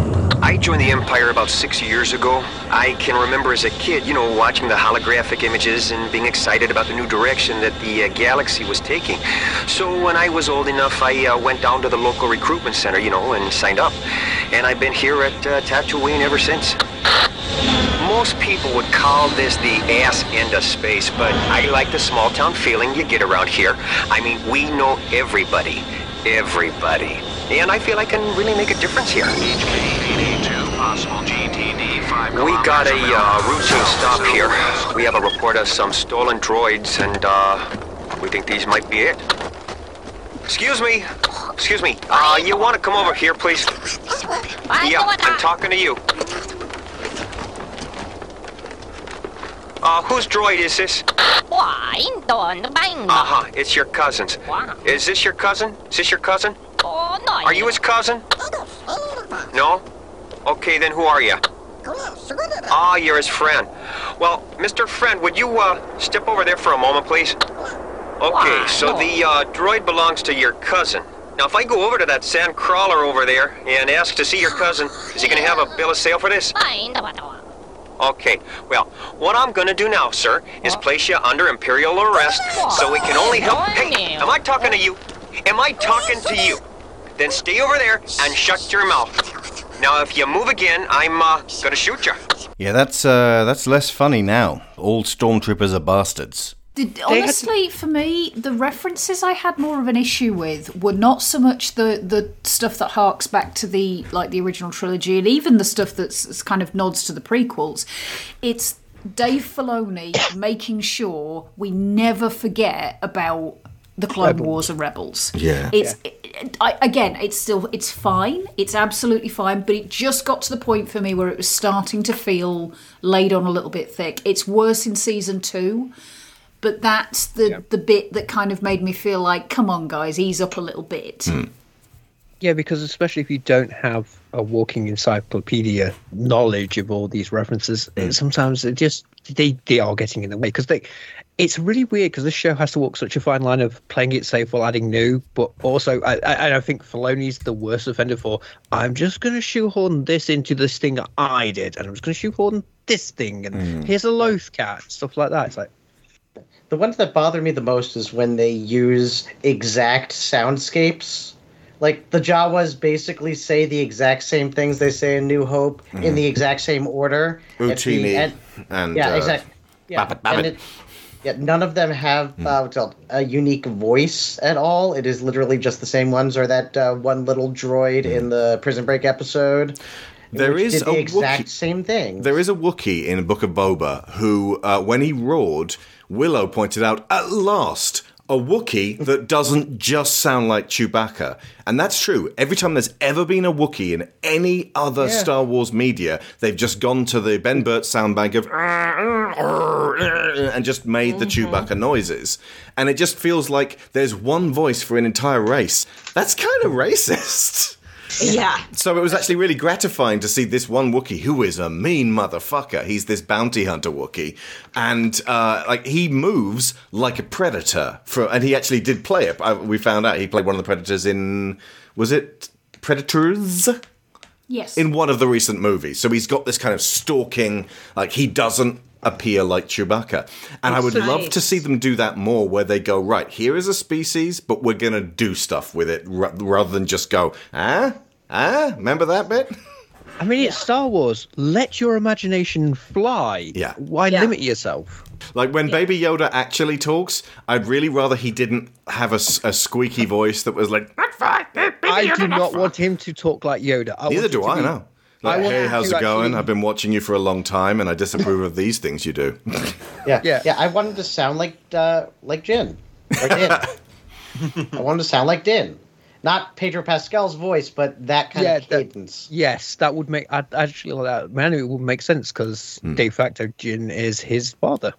Yeah. And I mean, he's 50 years old, but, by comparison... I'd say part of his charm actually comes from the fact that he doesn't talk. I think years ago I was talking about why Link in the Zelda games should start talking, and now I disagree with myself from the past. I actually think that there's something to be said for maintaining that... You played the 3DO version, didn't you? Oh, God. Well, excuse me, princess. But for example, when we first met Baby Yoda in the first episode, they're using the generic baby sounds when Carla finds baby Tarzan. It's this sound bank of... And they stopped doing that soon after. Like, I don't think I heard them again. That's a good thing. Don't go for generic sounds for your hero characters. Yes, because his noises have to convey. Again, it's the fantastic thing that two big characters from this, in the Mando and the child, have to convey. Like with Mando, he has no facial expressions. It's not even like a case of like Dredd, where you've got the lower half. You have no face. And he conveys through his body language, his emotions, and what he's thinking, what he's feeling. And they have to do that with Baby Yoda. Again, back to the puppet, allowing them to use the noise and the body posture of the puppet to convey what he's thinking, what he's feeling. And it's usually food, but hey, it still works really well. He feels like a toddler. Yes. Having my 1-year-old, yes, everything goes in the, literally everything goes in the mouth. Oh my God. I forgot this. I have a 7-year-old and a 1-year-old, and getting reminded what a 1-year-old is like. Oh wow. One of the things I loved most about the first film, A Fistful of Beskar, when he's got the child in his cockpit and the kid starts pressing buttons and he's like, "Stop it!" and like moves him away, and then he gets obsessed with this little gear knob off the one of the joysticks, and he eventually gives it to him as a plaything, and then later on, after he's given the Baby Yoda away and done the bad thing that we all know is bad and regrettable, and done the thing he's supposed to do, he goes back to his cockpit very alone, and then he's like just clearing to take off, and then he just rests a finger on this joystick which doesn't have the little ball on the end. And it's amazing visual storytelling of a very simple principle, but extremely powerful, illustrative of his emotional turmoil. Oh, I adore, and I can put this later, but I adore the portrayal of Mando. And the other thing I will say, just, and I won't harp on this, but the other thing I'm not real crazy about the show is, like, the dialogue is very, very Star Wars. And guys, George Lucas is not good at writing dialogue. Please stop emulating this. Debbie, quit going on like a womp rat. You womp rat. There's other things on Tatooine to call people. Continue, sorry. Yeah, that's the other thing that did bug me. But the thing that saved the show from the beginning was the performances, especially Mando. And because I love a cranky, reluctant hero. And something about that is so very wonderfully human. And the fact that you get completely from the physical performance without seeing his face, the second he sees the child, you know that some part of him knows that this is his responsibility now. And it's so perfectly subtly done, but it's like, oh, god damn it. And you could just see it. I don't know how they did that with just, just the physical performance in that armor, but yet somehow this is completely clearly conveyed. Mm-hmm. Mando is so human just throughout. Like, he's so relatable and so and believable. He isn't so overpowered. Like you said, he gets beaten up all the time. But he's still believably very, very good at his job. He is still and clearly has a code, even though he doesn't like it. But he's like, no, I can't leave this kid. God damn it. And yet he'll betray and go back on already pre-ingrained code from his Mandalorian culture and religious strictures in order to try to help this kid. Like, the kid becomes his new way. This is the way. Mm-hmm. The fact that they never have to, like, come out and spell out the Mandalorians saved me as a child from a droid attack, and now I have just saved this child from a droid. Welp, I guess I have to pay it forward somehow now. Yeah. Mm-hmm.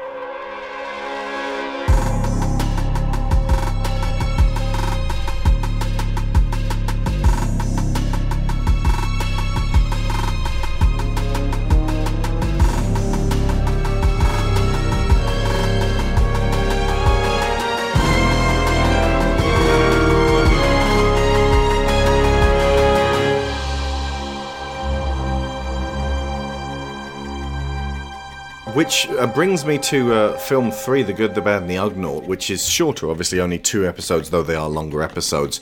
Kuiil, who I haven't mentioned yet properly. Nick Nolte is the voice performance. Misty Rosas is the physical performance.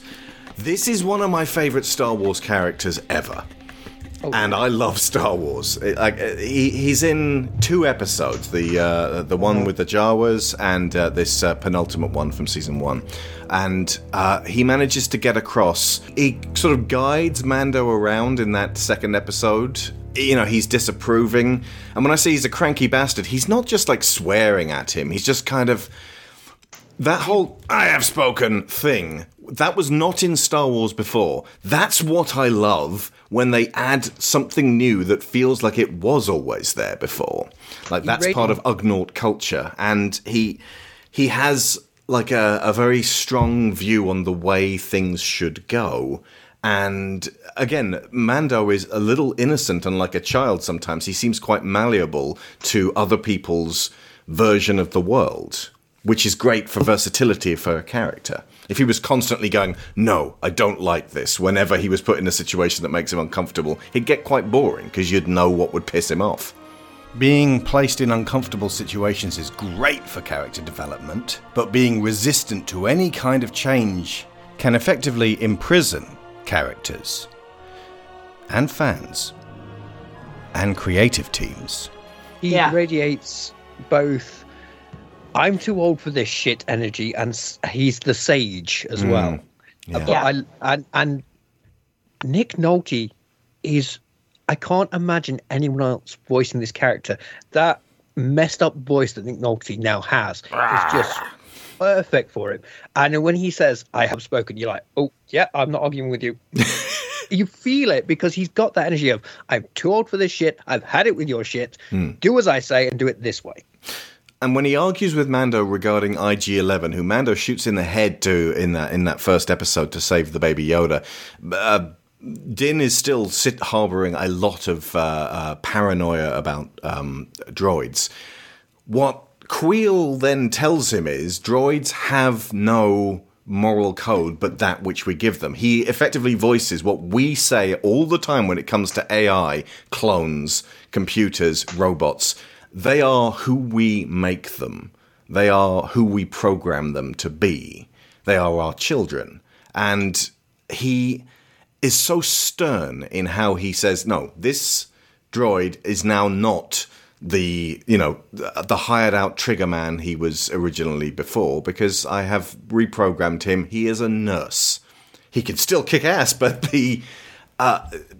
he takes responsibility, which parallels Din's own path towards becoming someone who is going to define himself by that responsibility. There's also the fact that the way I see the trajectory of how Mando connects with Kuiil, and then when he loses Kuiil, really that's the point at which he starts trusting IG-11, and I think in part that's because he has now come to see the droid as an extension of Kuiil, because Kuiil says to him, if you trust me, trust my work, trust that this droid now will do what I have programmed it to do.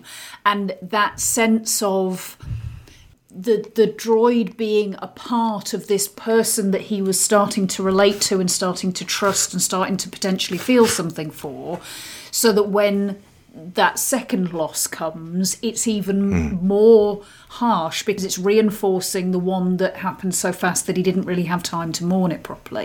Of all the other Mandalorians that Din Djarin meets, this is his Obi-Wan. Yeah. Yeah, and also the fact that one of the things about Kuiil, which is quite subtle because of how little interaction you get with him on screen, but he keeps coming back to this idea that I used to be a slave, but I'm not anymore. That I think he bought his freedom or something, or he earned it, or whatever, however it came about. He has pride in that regard. He is now, nobody tells me what to do, I tell me what to do, and nobody is ever going to shape my path again. I will only do the things that I choose to do.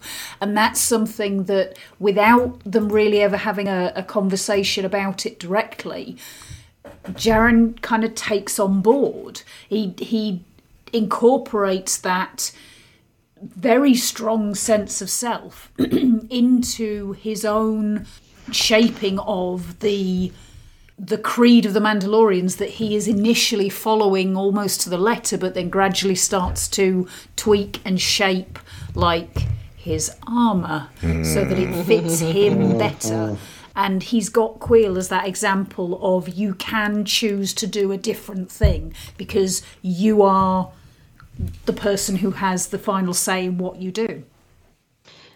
And I love Kuiil in the fact that in that first episode, he is the very, very human, and obviously he's not human, but you know what I mean. Yeah.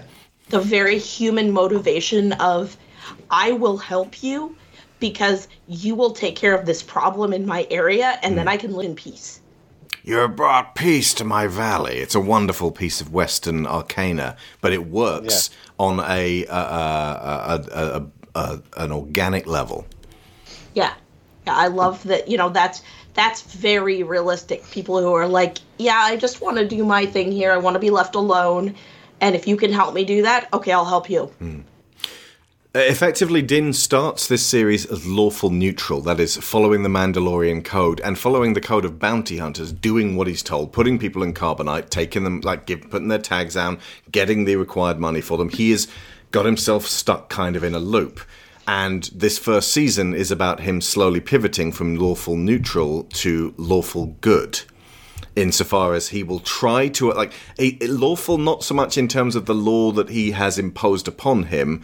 He has to have his own code to live by. But good in this sense is when he sees something that is clearly going to go south, he doesn't just turn a blind eye to it. The child is basically his introduction into growing more and becoming something beyond what he has known his life to be so far. He's stuck to that rigid rule. The child introduces that sort of, I don't want to say dissent, not dissent, I can't think of the right word off the top of my head, but it's that spark that starts him questioning and finding a new way. It's no longer, this is the way, I need to find a new way for it to be. Interestingly, if you look at a lot of Star Wars alignment charts for D&D, I know it's pigeonholing some great and multi-tiered characters. 3PO is lawful neutral, as in he will obey and do as he's told. And that's kind of how Din starts out. Well, he does at one point work for Jabba, and Jabba tells him what to do and he translates for him.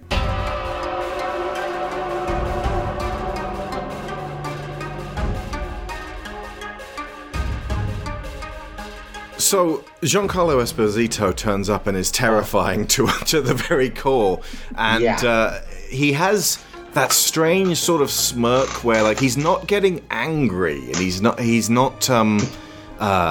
ranting and raving, and he's not being outwardly dangerous, but you're terrified of what he might do. And at this point, this is when they all start getting. It's like a Peckinpah movie. He get there, everyone's stuck, and like the Bolivian army's got them. It's Butch and Sundance and the Wild Bunch. Obviously, Butch and Sundance wasn't Peckinpah, but that was directed by George Roy Hill, and Moff Gideon certainly has some LaFour's energy there. He needs a little straw boater. It's got that sense of them being really up against it, and the Empire were not the prevailing law, but now that Moff Gideon's turned up, he's made them that.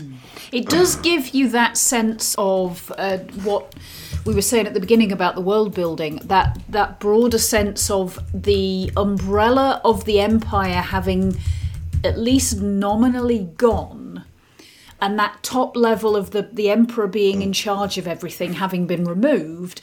You then have this second layer of very authoritarian dudes who still have their jackboots and still have, at the very least, their personal squads of bodyguards, and don't intend to let go of what little authority they've got. And it is actually quite terrifying, the idea of there being more than none of these guys still tromping around the galaxy trying to carve out not even a name for themselves, but just something that resembles the power that they had before. Maintaining being warlords. Yeah. Yeah. He is the first time since Tarkin where you go, I feel why you're a Moff. Especially because he literally just walks on the second he walks on the screen, he just goes, no, this is mine now. He grabs your attention, he holds it, and he is truly Krennic. Yes. He's like, Krennic, nah. This is how you do it. He's intimidating, he's terrifying, he's threatening, and he does it with a smile, with such ease. Absolutely. There's something about that actor that just, I haven't even seen Breaking Bad, but I've seen the bits of him from Breaking Bad, and just something about his screen presence. That man just exudes terror and exudes menace. It's unnerving. Yeah. The kind of painted still image of him in the credits of the last sequence of him standing on top of the ruined TIE fighter. Even just a painting of the guy, I felt that menace. Yeah. Part of it is that what he wields when he first turns up is knowledge. He doesn't walk in there with a blaster and take them out with a perfectly aimed hit, or he doesn't. He's not a hammer blow. Although he's got this squad of stormtroopers behind him, he doesn't send them sweeping in straight away. He comes in, he drops a handful of facts about each of them, and has them all shaking in their boots. Cuts them to their core with a scalpel. Exactly. This is information that nobody really should have about them, and certainly a single person should not have this information about all of them. That's scary, because then in this environment, this is not a place where you could just Google somebody and come up with this information. This is somebody who clearly still has his fingers in the pies that the Empire was built on. Don't build your buildings on pies, they don't make good foundations. Awesome gunner. Fingers in the pies of the foundation, Jesus. Yeah, sorry. That metaphor got away from you a little. It did a bit. His little army here, in real life, at least the folks playing them, his small squad of terrifying stormtroopers was a contingent of the 501st Legion, who are people who dress up as stormtroopers habitually for charity events, and they go to hospitals. And I was saying to Sharon, like, they're dressed as bad guys. They're dressed as Nazis, and they go to hospitals and go, all of you kids, here's a stormtrooper. And the kids are like, they come for me. They're a bit too convincing. But at the same time, they actually, I think they use a different group of them for the second season, actually, I think it's in the Book of Boba, where Baby Yoda flashes back to Order 66, and it's got some Episode 3 clone troopers, played by real people in armor, gunning down Jedi.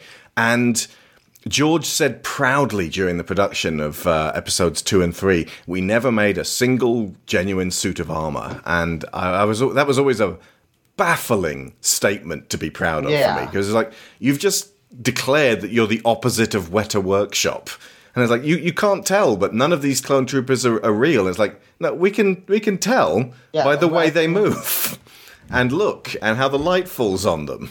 And it looks worse every year. But the 501st Legion, they build their own armor with injection plastic and they maintain it. They care about these costumes as much as Weta Workshop would. So it is so perfect that you can bring the Star Wars fans who care about Star Wars the most to the point where they live it and actually get them up on screen, sort of just making your thing even more of this. I mean, the whole thing does have a feel of fan service about it. But at least for this first season, they maintain strong storylines and strong characters so that even though there are those, remember this toy? Moments, it still manages to maintain its own momentum. Absolutely. I could see that, yeah. One of my favorite little tiny moments, and this is something that, like, they don't even do as an but I was like, I know that. I know what you're doing there. The point when he's in the Tatooine wastes and riding back to Mos Eisley on a dewback, there's a low-angle camera shot of him just up on top of this thing. And I'm like, I've seen that. That is in a production still in the original novelization of the original Star Wars book, which I bought for 10p at a jumble sale when I was 9. And it's not a shot from the film. It's just a sort of, they were on set, they photographed the stormtrooper on a clearly at the time totally immobile dewback because they couldn't get it to walk. And it was like, just stick that in the in amongst the photos and it'll give kids some flavor as they read the book. And it's such an obscure thing to pay homage to. And that's my favorite kind of reference, because if you don't get it, it's just a really good shot. And that's when Easter egg really ought to be. Innocuous to those not in the know, and comforting to those who are in the know. Yeah. I mean, to their credit, it gets a lot more blatant later on. But they managed to sort of rein it in and keep it mostly stable and on track in this one. EV9D9, the Cantina droid, was previously Jabba's torture droid. This time voiced by Mark Hamill.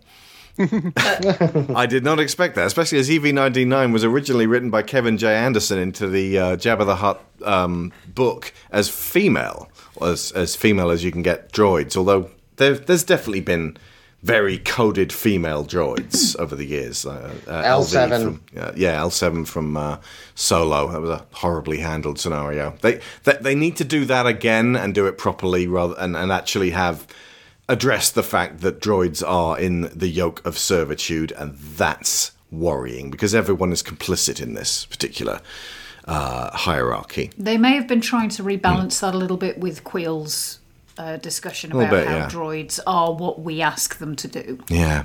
And it's also neat to see that Baby Yoda, when Mando's arm wrestling with Cara Dune, Baby Yoda, his actual name is Grogu, by the way. It turns up in Season 2. Grogu interprets this as Cara is hurting his dad and starts fucking force-choking her. That's the first sign that, again, much like this goes in line with the philosophy, they are what we make of them. Baby Yoda here is Din's child. He has to teach him not to question prior to using aggression, to not simply go to immediate angry defensiveness. And I love the fact that is laid down in a way that makes you not quite sure about this little guy who's been so cute and been in so many memes drinking soup, and you're like, he could probably kill any one of us. Yeah. He's terrifying, but the point is he doesn't know any better. He is literally a child who's going, "Oh, you're hurting my dad. I can do this." Yeah. He doesn't know that is wrong. He's realize a toddler with a firearm. Yeah. Going back just a little bit, when he first orders the bone broth for Grogu, and the waitress is trying to get him to order some for himself as well. I almost wanted him to be like drinking it with a straw underneath the helmet. He doesn't take the helmet off, he just gets a straw and... I mean, he'd have to do that, wouldn't he? If he can't take his helmet off, how's he eating? How's he eating a kebab? He takes his helmet off when there is literally nobody alive around to see it. Which was obviously the scene when he does that with Taika Waititi's magnificently performed IG-11. Oh yeah, it brought tears to my eyes because it's he's given up at that point, and he's so reliant on this code he's been taught that the idea of taking off the helmet is like I would pretty much rather just die than do this. And just that the desperation and the vulnerability in his eyes when that helmet finally comes off. Again, Pedro Pascal is not only a fantastic actor, he's a fantastic person. I really want to see him go far. I was amazed that his first big screen role was Wonder Woman 84, and it did not make best use of his talents. Yeah. But, One thing about the fact that he never takes off his armor related to eating is, of course, in narrative, eating is how people connect with one another. Yeah. When you have people come together for a meal, it is supposed to be communion, and they are building a community. Yeah. And that's why, things like the Red Wedding in Game of Thrones, or Dracula refusing to eat with Renfield in the original Dracula, is the sort of tip-off to these are probably bad people doing bad things.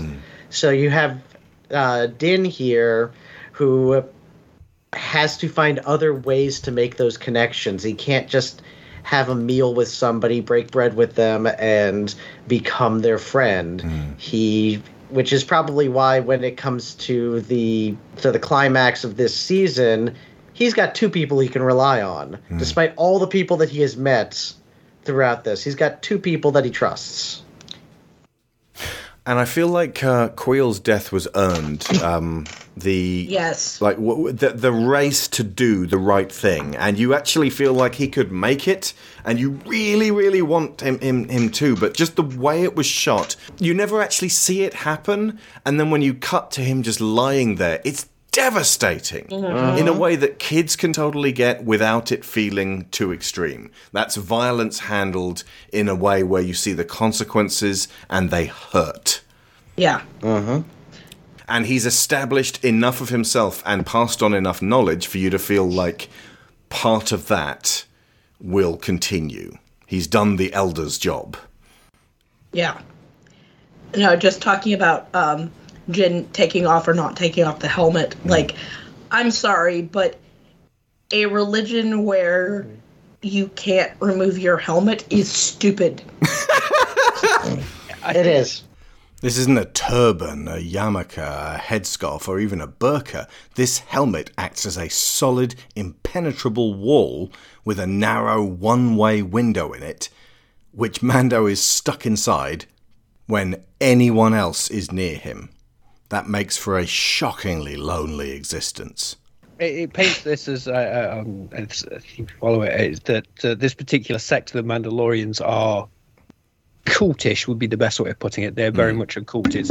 This is the way. We're going back to the whole explaining, we eat food together to build the community. Well, cults don't want you mixing with other people and getting any new ideas.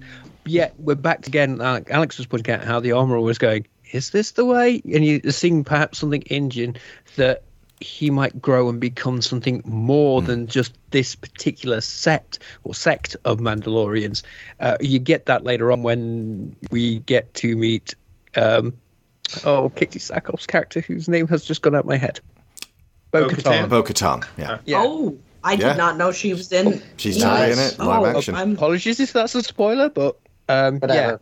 Yeah. I don't care, but that's exciting. Oh yeah, I love her. There's actually a point where they go to a bar and sit and talk, and of course they remove their helmets.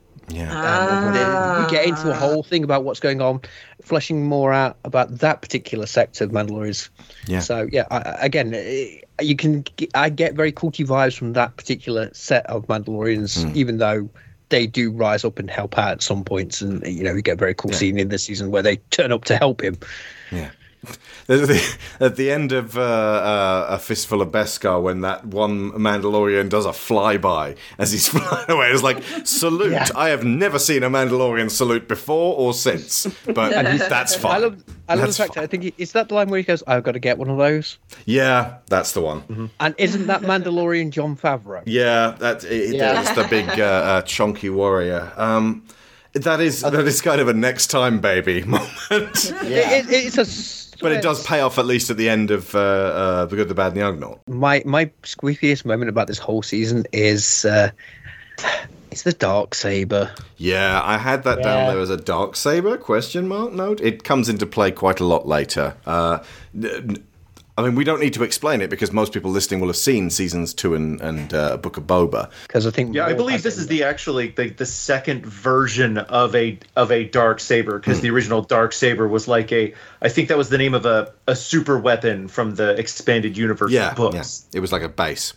And honestly, this is one of the... So I think Mandalorian is a really good... Season 1 specifically is a really good demonstration of how just telling an engaging story is how you get the stuff that people want to show up again, rather than just using that stuff to like shore up a weaker narrative. Because every time, I don't want to like talk about Mando season 2, but every time like season 1 gets this little core cast of characters and gives them just enough really good meat, especially in those last 2 episodes where you get a full heel turn and then face turn from Greef Karga. It's like really just like well observed character dynamics. And so when season 2 happens, anytime a season 1 character starts, it's like, oh yeah, you lean forward to your season, this person, and but anytime like one of the Dave Filoni regulars showed up, it's like, okay, I guess we'll okay, sure.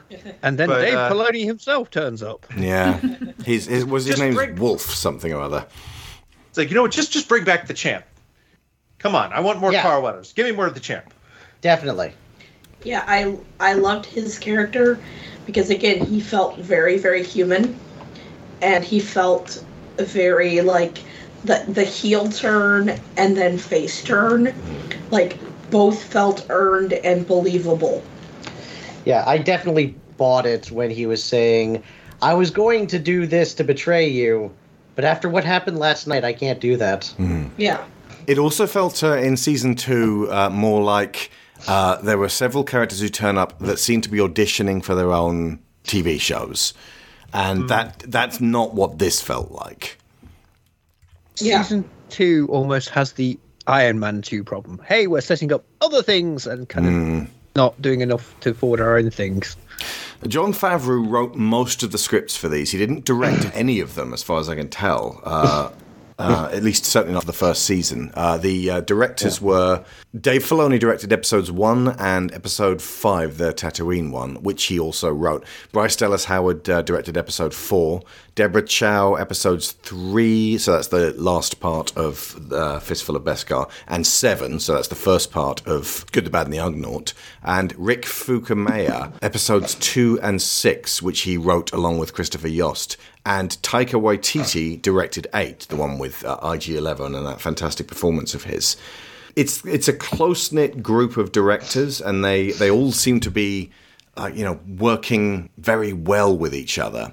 Again, I don't really want to get off on a massive rant about Dave Filoni because he provided a whole generation of Star Wars fans with a new and expanded and extended version of Star Wars. I'd say Mando is the character we've seen on screen in live action the most of any Star Wars character. He's had more than Luke Skywalker in terms of hours that we've spent with him.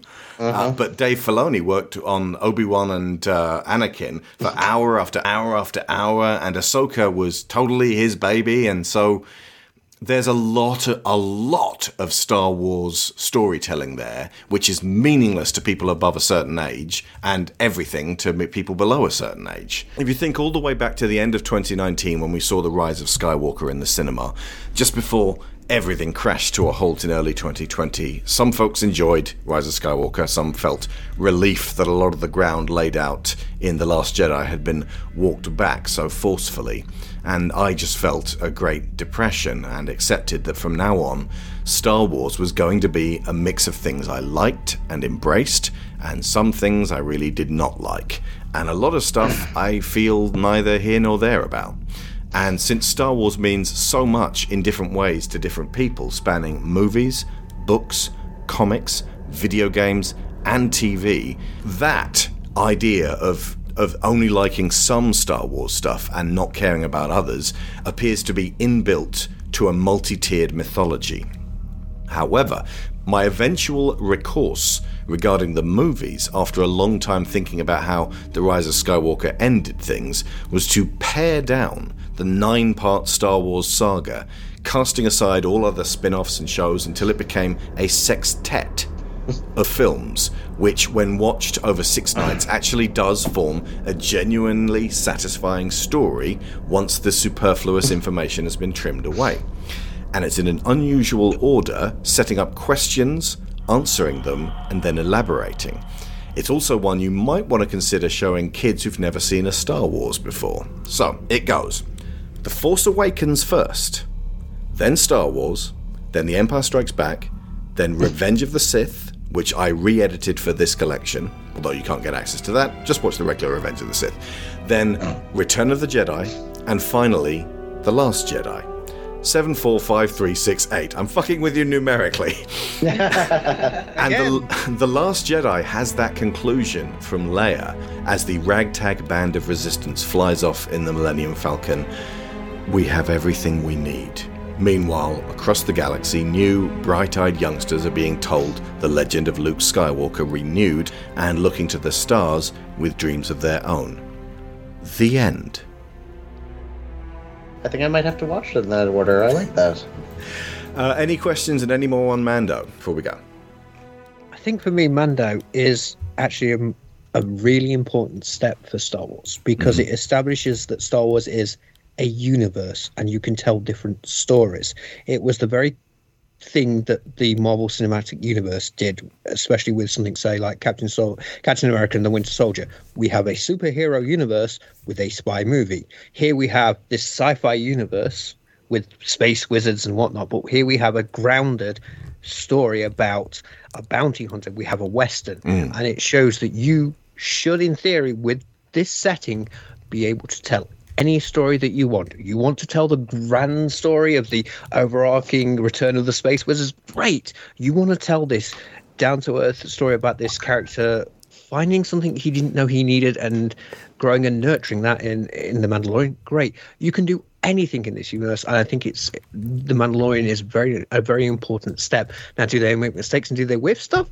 Yeah, of course you are. You're going to do that every time. It's not everything's going to hit 100% of the time, but I think it establishes that Star Wars isn't just this set of movies. It is a literal universe that you should be able to play in and tell whatever story that you want. And to that end, I think we've probably seen a very successful sort of, I guess, stable for introducing new characters to continue on possibly into the movies if we end up seeing something like, I guess, worthwhile finally coalesce, since they've been kind of dragging their feet since episode 9. But I mean, it would seem like the obvious choice for the next big hero of the next big trilogy, to follow a slightly older Baby Yoda, because then you can just have whatever sort of CGI or puppet creation, and then not have to deal with the unfortunate realities of, like, your main actor turning into an anti-vax nut job or something like that. It's it's not like quite a common issue these days, unfortunately. Unless the puppeteers are like, we hate vaccinations, in which case you just need new puppeteers. Yeah, but I think it's also important to look at as like the necessary balancing act of blazing new trails in Star Wars versus just recycling old stuff, because Mandalorian is always at its best when it's playing with these new characters and showing you a different dynamic than because we've never seen a dynamic in Star Wars like this before. And that's why it's so, people basically turned around on Star Wars after Rise of Skywalker, and everyone was disappointed. Like with the next 2 episodes of Mandalorian, everyone was like, woohoo, Star Wars is back. It took a week and a half. Yeah. As we're learning, these certain fan bases are kind of Fickle beasts. Yeah. Yeah. Didn't take a week and a half for us in England. We had to wait until March 24th, 2020. 12 weeks. And we got Mando then, and by that point, no American wanted to talk about it. That's why this show's coming out now. Although you Yanks are all forgiven for not really wanting to talk about Mando, because we had, checks notes, the first global pandemic of our lifetimes. And there's just time to say a massive thank you to everyone who supports us on Patreon every week. You have kept us going through the dark times. And the patrons who have the most midi-chlorians are our $15 tier who get credit every episode, so thank you to Aaron Lecluse. I'm going to be Obi-Wan this time, just to celebrate the Obi-Wan thing. Aaron Lecluse, Abel Savard, Alex Brewington, Angus Lee, Benjamin Hoffer, Brian Novak. Or maybe I should be Obi-Wan from the Clone Wars. James Arnold Taylor, so he has this kind of Anakin, mind your manners sound to him. Cassandra Newman, Chris Finnick, Christopher Wolfe. I sound like the Beatles in Yellow Submarine. What's that then, love? Kieran Dashler, Connor Kennedy, Dan Mayer, Daniel Salguero. Or maybe I should be Obi-Wan played by Ewan McGregor. That business in Cater Nemoidia doesn't count. Dan Hepner, Dave Hickman, David Shealy, Finbar Nicole, Frankie Punzi. No, I tease Sharon, because whenever she says, possibly, she sounds exactly like Obi-Wan in Episode 2 when Anakin's like Gabby with him and he goes, possibly. If Sharon was a Star Wars character, it would be Obi-Wan. A big thank you to Frankie Punzi, Greg Downing, Jameis Enright. Hello there. Jesse Ferguson, Joe Crow, Joel Robinson, Johan Clayson, Joe G. This little one isn't worth the trouble. Come, let me get you something. Do you like pina coladas? Getting caught in that, well, there's not much rain on Tatooine. Josh Waster, Kat Ersman, Kevin Vahey, Lorraine Chisholm, Matthew A. Siebert, Matthew Webb, Michael Haskell, Robbie Crow, Sarah Montgomery, Timu Hellas Hayu. Now that's a name I haven't heard in a long time. A long time.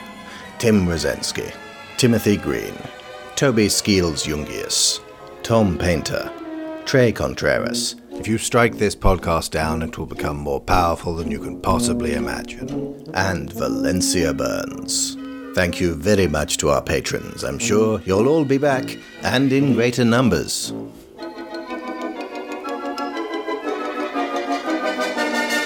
The entire time while I was watching this, I was thinking of a meme that I saw. I'm sure lots of people have seen it, and it has an older Grogu kind of sitting there, and you can see Din's necklace and, you know, other things to indicate who it is. And on the side of it, it has a conversation. And the conversation goes, Master Grogu, I thought Jedi were not supposed to form attachments. Attachments do not lead to the dark side. Fear of losing them does. I don't understand. You can be attached to something but not fear to lose it? Treasure those around you while you can, and rejoice when they return to the Force. You mean when they die? Death is a natural part of life. I wish it weren't. But it is. To accept that the dark side will never take you. I have to live knowing that life and death are inseparable? Sounds impossible. The Master gently touches his pauldron. No, Padawan. It's not impossible. It is the way. Oh. Nice. Nice. I love that so much. I'll send you the image. Yeah. I think we need to turn that into a little audio play. Yeah, seriously. I think you just did. Oh, no, with a good voice actor. Not with me. That worked for us. I don't know. I think you can play the Padawan. I'll play Yoda. There we go. Awesome. Thank you so much, Karu. I would say any more, but any more is getting put before that. Oh, Sharon's crying now. Okay, we got to go. Right, it's 10 o'clock at night, and me and Sharon and Taylor are nodding off. So let's also Debbie's voice.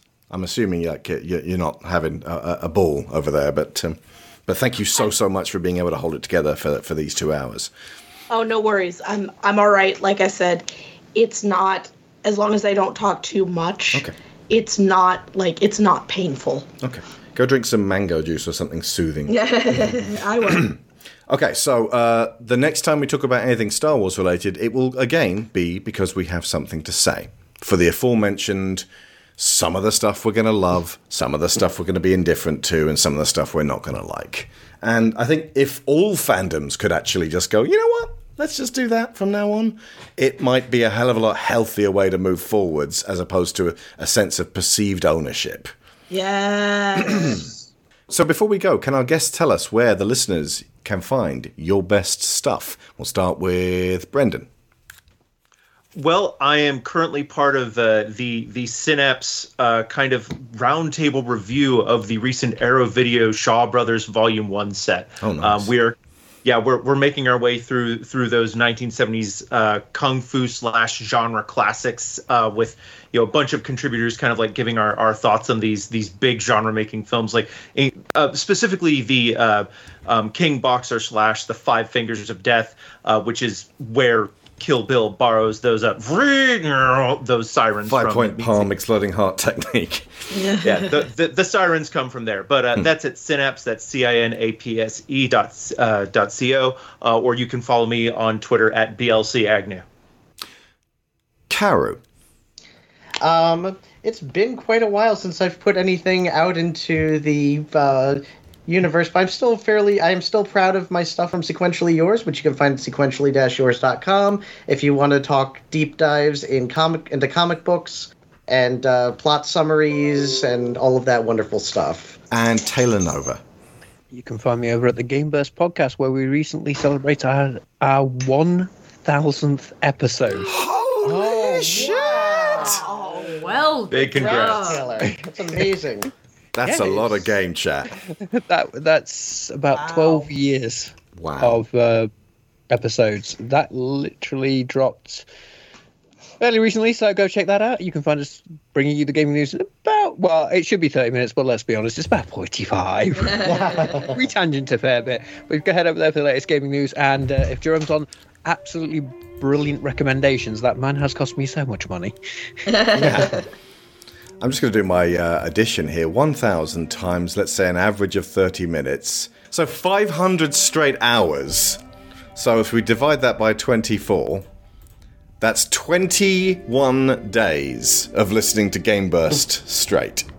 And I am and not to toot my own horn, I am the last original member standing, believe it or not. Wow. Well done. Well done. Okay, so we will be back next week. I've been Alex Shaw. I've been Sharon Shaw. And this is the way.